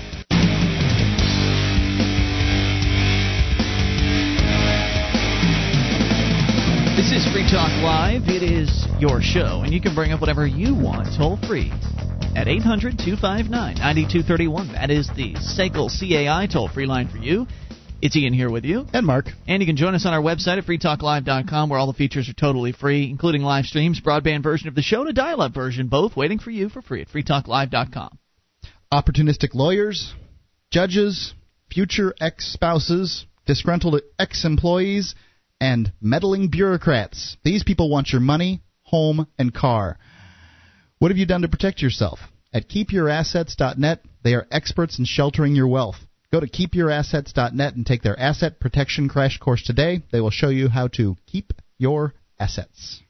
1-800-259-9231. Jumping into the email box here. Of course, we'll take your calls about whatever is on your mind if you make them. This one from Phil. He says, I've been enjoying Free Talk Live for the past few months, and I've been unable to listen live, though I do listen to all of the podcast shows. There are a few things that are unclear to me, and he's going to go through these emails are going to hit some pretty heavy issues. Free market society. You mentioned that people should be given a reputation score, similar to a credit score. People will not. That's what you say. That's not what I say. That's what I say. That's right. People will not want to ruin their reputation. Do you think that will stop people from doing what they want or need to do? Having a credit score doesn't stop people from ruining their credit score every day. Right, that's people true. will do what they want or need to survive.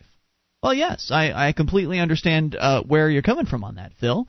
The idea of the reputation rating would be that in a free market society, the reputation rating would be accepted by most legitimate peoples and businesses, like sort of how when you go on eBay, you look at the reputation of the person who's buying your product, or you look at the reputation of the person who's selling the product that you want to buy, and that helps you judge as to whether or not you want to deal with that person. So similarly, individuals would have their reputation score, which would be based on a variety of factors and how they've interacted with people and honored their word or not honored their word. And they could certainly go about life with a low reputation score, but they're going to have a tough time doing business with people as a result of that. I don't know about you, but I only want to do business with stand-up, honest individuals. And if I had a way to actually check the honesty of somebody before actually doing business with them, beyond just word of mouth, which is usually pretty reliable, then I would absolutely take advantage of that. And the individuals who had the bad reputation scores would start to feel the pinch, because most people would, the businesses out there and even people renting homes and that sort of thing would be checking those scores, and they would bring it up. I think that's a bit Pollyanna-ish to imagine for a second that somebody who's running, say, a convenience store selling soda pop and beer. Well, you'd be able to get your beer, I'm sure, without having a reputation score check, but other things, you would be checked out. Not if you're paying cash for stuff. Okay. You're not. Right. You'll be able to pay cash for anything. A reputation rating would be about, a trust that someone would have in you. Not like hiring someone onto a job so they can earn some cash in the first place. Credit ratings are already being used, sporadically for job, for job interviews. I think they should be. They're the closest thing we have to a reputation rating. Right. But they're not really a reputation rating. They're just a rating of how well you've participated in the credit system, which is something completely different. Well, it's not completely different, but well, it is. It shows you pay your bills, and that's something that speaks highly of you. Well, but that's not all. If you don't have a credit card, or if you don't have a car loan or home loan, then odds are good you aren't going to get any credit on your credit score. You're not going to. And you know that, right? I know it, but that's only because I've been hanging around people like you that happen to know those things. They didn't teach me that in school. No, they didn't. But people learn that. I stumbled into that information, Mark. I understand, but people learn that information in their lives. Nobody told me when I canceled my credit. I had credit cards at like 18 and 19, and then I canceled them when I was 20. And nobody told me that, hey, did you know if you cancel this credit card, then you're going to start losing score on your credit score? Your score goes down if you don't use your credit card. So I don't want to talk about the credit system. It's all screwy, in my opinion. But the point is, and you're right, Mark. Some people are going to do business for cash, and they're not going to care what your reputation is. They just want you to pay up. But that doesn't negate the fact that there will be plenty of people who have a real interest in checking reputation. You want to come and offer me services on my house? I'm going to check your reputation. You want to be offering you want a job from me? I'm going to check your reputation. You want to rent a house? I'm going to check your reputation. So the fact is, there would be an incentive for people to protect their reputation scores.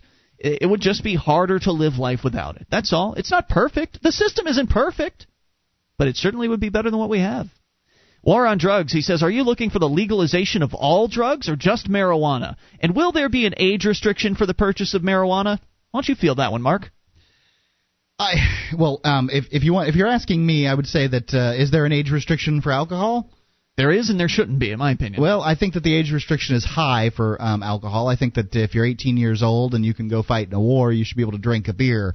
But as far as I'm concerned, marijuana should be no more legal than alcohol, and I can make good arguments for all other drugs being legal, too. Including prescription drugs. I'm willing to take the incremental step of marijuana being legal. I'm willing to take the incremental step of medical marijuana being legal. Mm-hmm. But to me, the whole idea that the war on drugs is about 50% of arrests, drug arrests, are marijuana arrests, and about 70% of them are possession arrests. I think it's about 80%, but yes.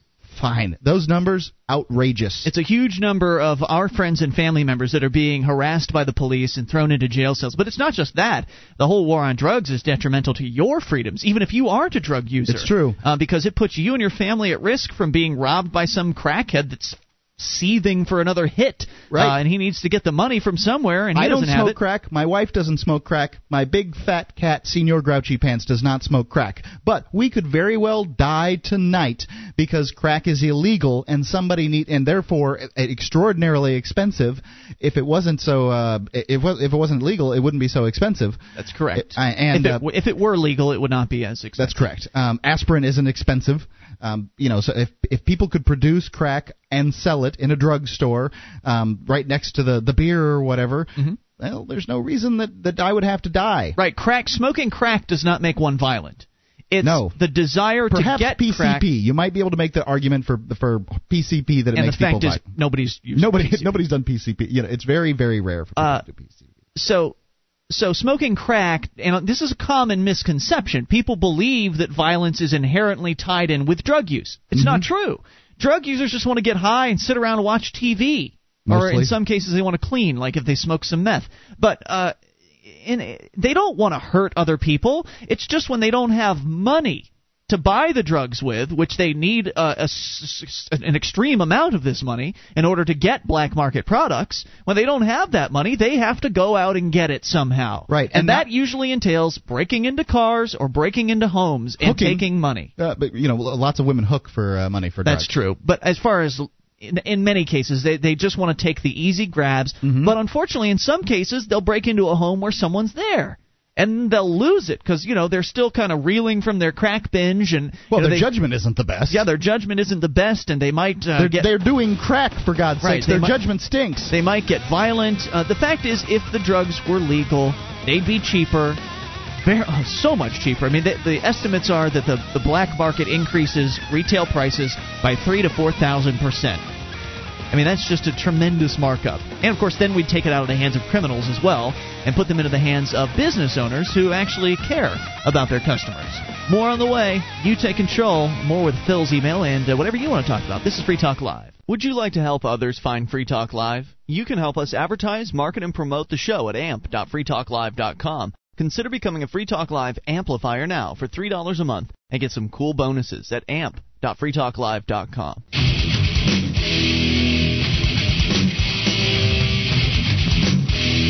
This is Free Talk Live, and it's your show. You can bring up whatever you want toll-free at 800-259-9231. The SACL CAI toll-free line for you. Ian here with you. And Mark. And you can join us online at freetalklive.com. All the features for free, including archives, an entire year's worth of the show right there on the front page of the website. You just go and download them. They're free on us, freetalklive.com.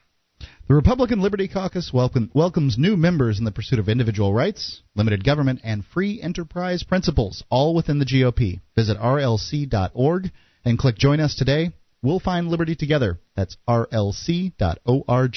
So we're talking, actually, we're getting to some emails here because I'm way backed up on them, and we got some good ones. This one's from Phil, and he's already asked us a question about the free market society, and then he moved into the war on drugs. Wanted us to clarify as to whether or not we're for the legalization of all drugs or just marijuana. I think we've made it pretty clear that here on Free Talk Live, we support the full legalization, re-legalization, decriminalization, whatever word you want to choose,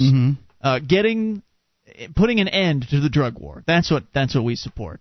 And as you pointed out, Mark, we're all for taking steps in the right direction. Anything that will get us away from this war on drugs, I'm absolutely for. I don't think anything's going to just happen, all in one fell swoop. No, probably not. But nonetheless, eventually, that's where I'd like to go, and that's where we should go if we really care about freedom, if we care about people's families not having their house broken into, or individuals not having their car broken into, their car stereo stolen, people being beaten and robbed for money, stores being robbed at gunpoint for cash, so these criminals can go out and buy drugs on at black market rates. You take it out of the hands of the black market, you re-legalize all these products, and no, you don't make them prescription drugs. You make them available on store shelves so anybody can go in and purchase these products. They will be safer. The purity will be better because they'll be lab manufactured under controlled quality control conditions, unlike somebody's back shed or their bathroom mixing chemicals in a bathtub. Certainly happens. So the quality is going to be better. That will prevent people from overdosing as often as happens today. Overdoses happen because of black market conditions, not because of legal products. And that's not true. You could overdose. You still could do it, but you'd have to try to. Right, most overdoses are accidental. Right. There's accidental overdoses where people get drugs that are stronger than they expect them. Drugs because there's no quality control. There's no. I can overdose on aspirin tonight if I want to. Yeah. So yeah, it probably won't kill you, but it depends on how many you take. And likely you won't overdose on aspirin because you know how many to take. You have experience in that range. But if somehow they manage to concentrate aspirin so that each pill was worth, say, 100 aspirins, and not tell you, and you took 2, which is the equivalent of 200 aspirin, well then, bam, you've got a problem. And that's what can happen sometime when you're talking about heroin and these kind of drugs. It sure does. And also, you have to remember that the legal drugs have been researched exhaustively. So when you're taking legal drugs, you're taking drugs that have been tested in laboratory environments. They know exactly what to expect out of them. They know what to tell you as far as how to take them. Well, take this with a glass of water. Take this with a meal. Take this with, there's certain parameters on what the best way to take these products are. With the black market, you have to go by what you hear. Now, thanks to the internet, more people are able to actually get honest information about taking drugs, but still they have to go out and look for it. Mm-hmm. Their drug dealers are going to give them a little pamphlet, a brochure with the LSD they buy. Well, he's likely to tell them, what to do, but he may or not be right too. Because a lot of drug dealers are just higher end users. Yeah. And also, will there be an age restriction on the purchase of marijuana, asks Phil. Mark, you're somebody that supports age restrictions by the government. I, on the other hand, support age restrictions on a voluntary market basis. So if an individual is running a convenience store, for instance, let the individual running the store decide who to sell to. I'm talking about marijuana. I'm talking about alcohol or whatever other products, cigarettes. Let that store owner decide, and then let the market decide how to handle that store owner. Well, so if parents don't like that, then they should shop somewhere else. It's all well and good, your free market system, but people can sort of understand if you say, well, marijuana, alcohol, similar in a lot of ways. Yeah. I don't see why the restrictions would have to be different than the other. I agree with that, which means there should be no restrictions at all, because the fact is... I know what you think, yes. Well, I know what the reality is, and the fact is kids... That you're a raving lunatic? I'm not a raving lunatic. I'm telling you the truth. Kids have no trouble getting their hands on alcohol, cigarettes, or marijuana, regardless of the legal or illegal status of each. Right. As a matter of fact, they probably can get marijuana more easily than they can alcohol, and marijuana is more illegal. All these laws, all age restriction laws do is give cops something to do with their time instead of investigating real crimes. So now they get to be on the vice squad, and they get to do stings, and they get a little, an 18-year-old girl to go in and act like she does, she's not showing identification and try to get clerks to sell to her so they can go and arrest the clerks of the store and then charge the store owner with a crime. Wouldn't we be better served as a society if the cops were out, instead of doing this, they were in fact investigating robberies, rapes, and murders that were in their town? Instead of taking cops and doing stings on local convenience stores, wouldn't we be better served as a society? We're paying these people already to say, okay, here, sit at this desk, read this file. When you feel like you've got a lead, go investigate it. And it also these age restriction laws also promote hatred towards the police.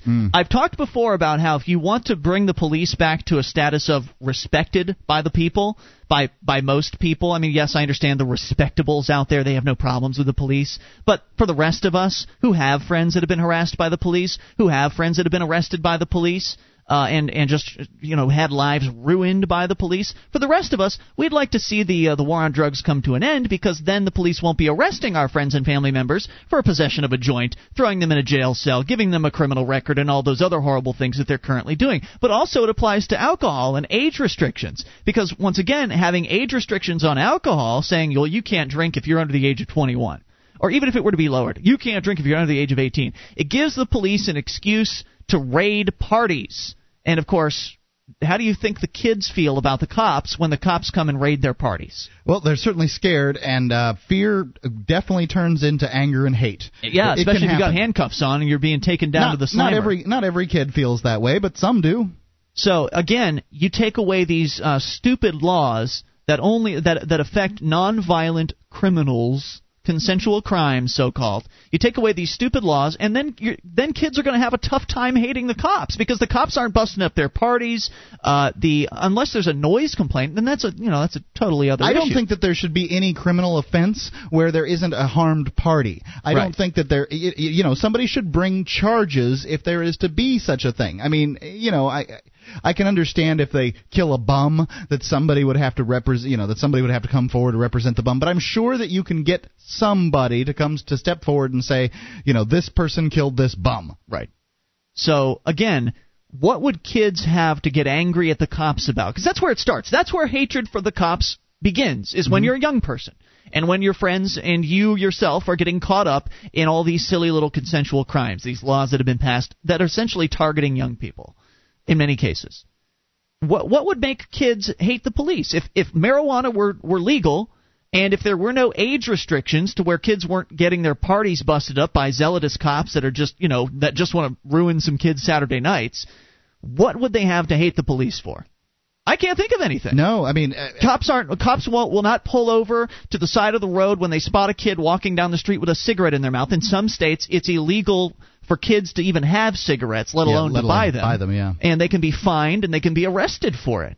So when cops aren't harassing kids for drug crimes, so-called, what else could they be angry at the cops for? I don't know. If you can think of something, I'd like to hear it. 800-259-9231, because otherwise the cops are just going to be enforcing crimes that actually harm others. Makes sense to me. Free State Project, he says, this is again Phil's email, he says, if New Hampshire were to secede from the Union, what repercussions will there be? What will happen if they shut down your borders in New Hampshire? How much, I guess it would be easier for them to shut down the borders to New Hampshire than it would the entire northern or southern borders. But how likely is that? I mean, they're having a tough enough time building a border on the southern wall, which, of course, I don't think they should do. But can you imagine what... And what about Maine? Yeah, can you imagine what the response of Americans would be who have family members and friends in New Hampshire, that the federal government's going to want to build a great wall surrounding the state? That's nutso. And, of course, they couldn't build a wall out into the water, so we'd still have our international port, and we'd have our international border with Canada. More on the way. This is Free Talk Live. This is Free Talk Live. Only moments remain. Just enough time for your call if you make it now at 800-259-9231. That's the SACL CAI toll-free line. Ian here with you. And Mark. 1-800-259-9231. You can join us online at freetalklive.com. All the features there are completely free, though we do ask you voluntarily support the show by going and joining the AMP program. Head over to amp.freetalklive.com to learn more about it. It stands for Advertise, Market, and Promote. And the idea is simple.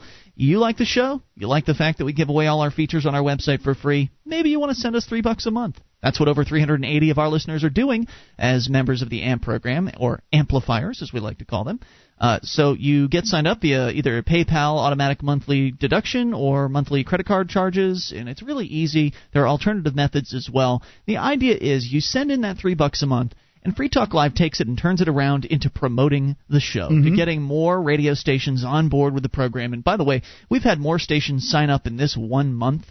This 1 month than ever in any other month. Been a very prolific month in the history of Free Talk Live, and it all has to do with the amplifiers. You know, there's a certain synergy that's reached, a critical mass, as it were, and let's hope that we've reached it and that stations continue to keep coming aboard at a rate half of what they've done this week. Yeah, I'm not getting my hopes up for that, but nonetheless, you know, this is a business of followers, and the more stations we can get on board, the more stations will come on board, because they'll say, oh yeah, those guys really are serious. You know, because when we started out in syndicated radio a couple years ago, I think this is our third full year in syndication. When we started out back in 2004, that, you know, people didn't take us seriously. Who the hell are these guys? Right. You know, they're going to be gone in a month. Right, because we didn't rise through the ranks as most people do in this business. We didn't go through the traditional routes of, you know, working our butts off for a corporation, hoping that we'll get a promotion, and hoping that they'll put our show on, and then, hoping that they'll syndicate us. And that sort of crap takes forever. I've jumped over all of those hoops, and we've gone and done it the independent style. But because we approached it from the independent viewpoint, because we're independently syndicated, then, you know, there's a little bit more skepticality out there about us. There's a little bit more of, people are raising their eyebrow. Who are these guys trying to jump into the game? Independence, what's that all about? Right, you know, we don't have a premier radio network or a Westwood One behind us to promote the show. We don't have multi-million-dollar promo budgets. We can't send out cigars to all of our, program directors, because we just can't afford that sort of thing. But what we can do is we can take your contribution of $3 a month and blow it up to make us look as big and important as all of the other talk shows out there. And it's working. It is working. People are noticing Free Talk Live. And the longer we're out here, the more advertising and more outreach to stations that we do, the more likely stations are going to say yes to our show. So head over to amp.freetalklive.com, learn more about the program, learn about the perks you'll get access to, and get signed up. It's amp.freetalklive.com. Back to Phil's email, just covering a number of different issues. He's concerned about secession. He's talking about the Free State Project. And by the way, the Free State Project is not a secessionist movement. Let's make that clear. No. The Free State Project is a movement to encourage liberty-loving individuals to move to New Hampshire. Once those liberty-loving individuals get to New Hampshire, it's up to them what they want to do. Some of them want to go into politics. Some of them want to do civil disobedience. Some of them support secession, and some of them don't.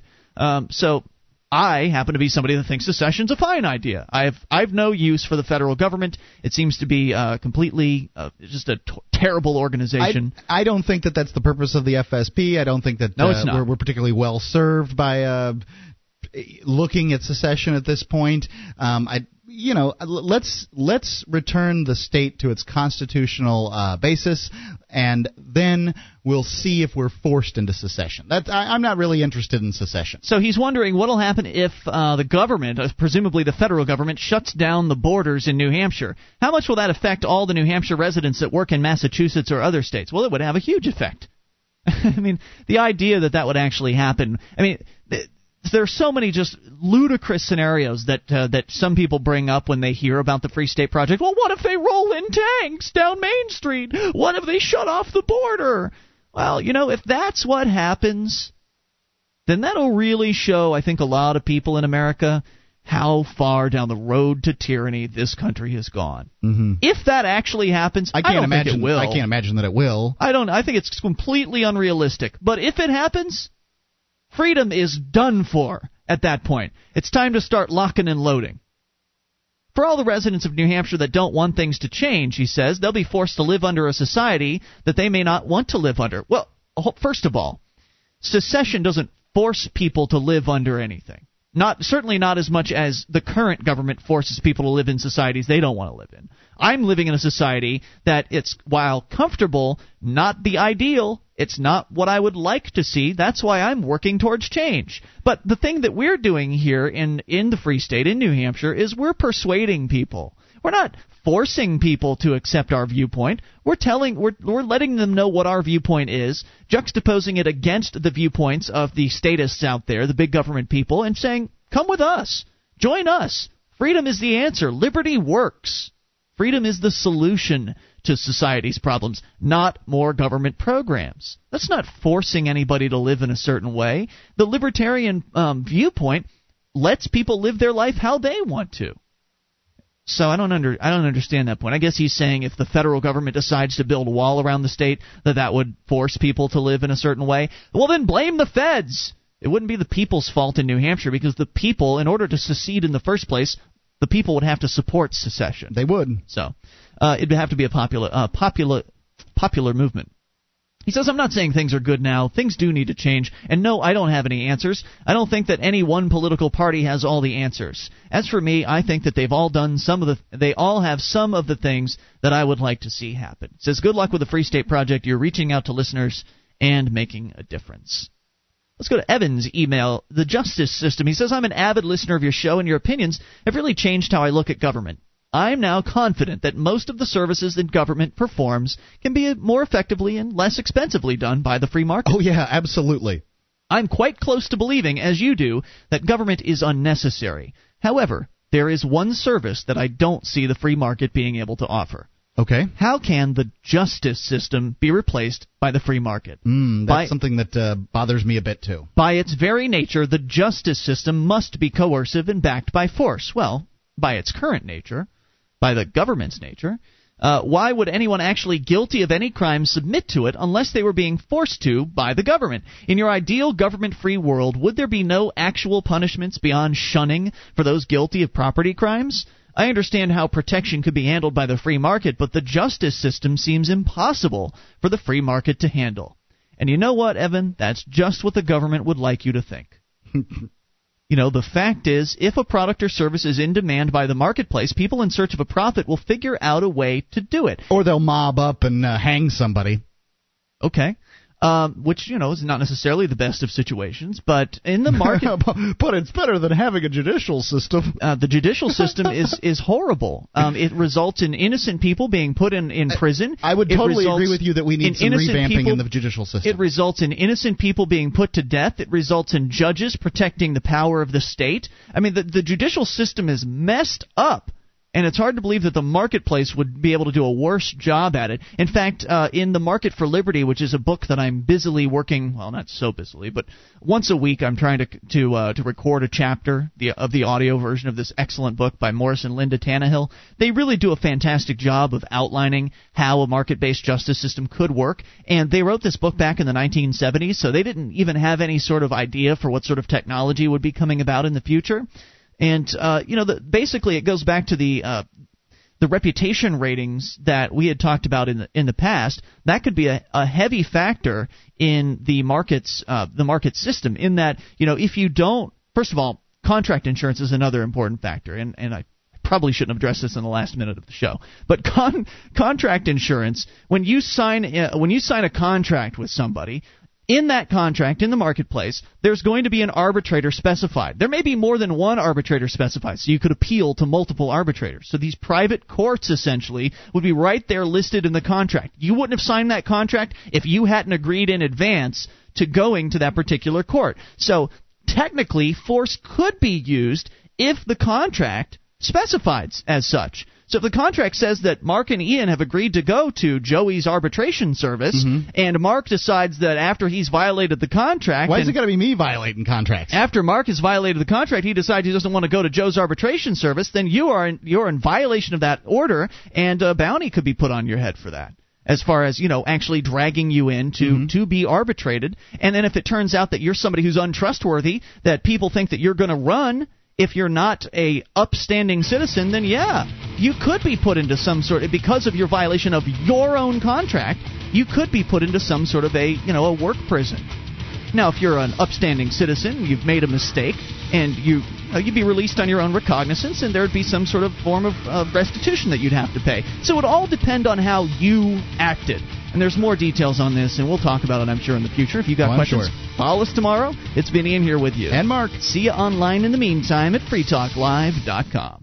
DVD, books, music, instruments, periodicals, computers, software, electronic, photo, cell phone, office product, home and garden, bed and bath, furniture, kitchen, pet supply, automotive, hardware, apparel, shoes, jewelry, grocery, healthcare, sports and outdoors, toys, games, used, and more. It's a department store at your fingertips. Amazon.freetalklive.com. Get all your shopping done, a great deal, delivery to your door, and a percentage of your purchase will go to Free Talk Live when you enter Amazon through Amazon.freetalklive.com.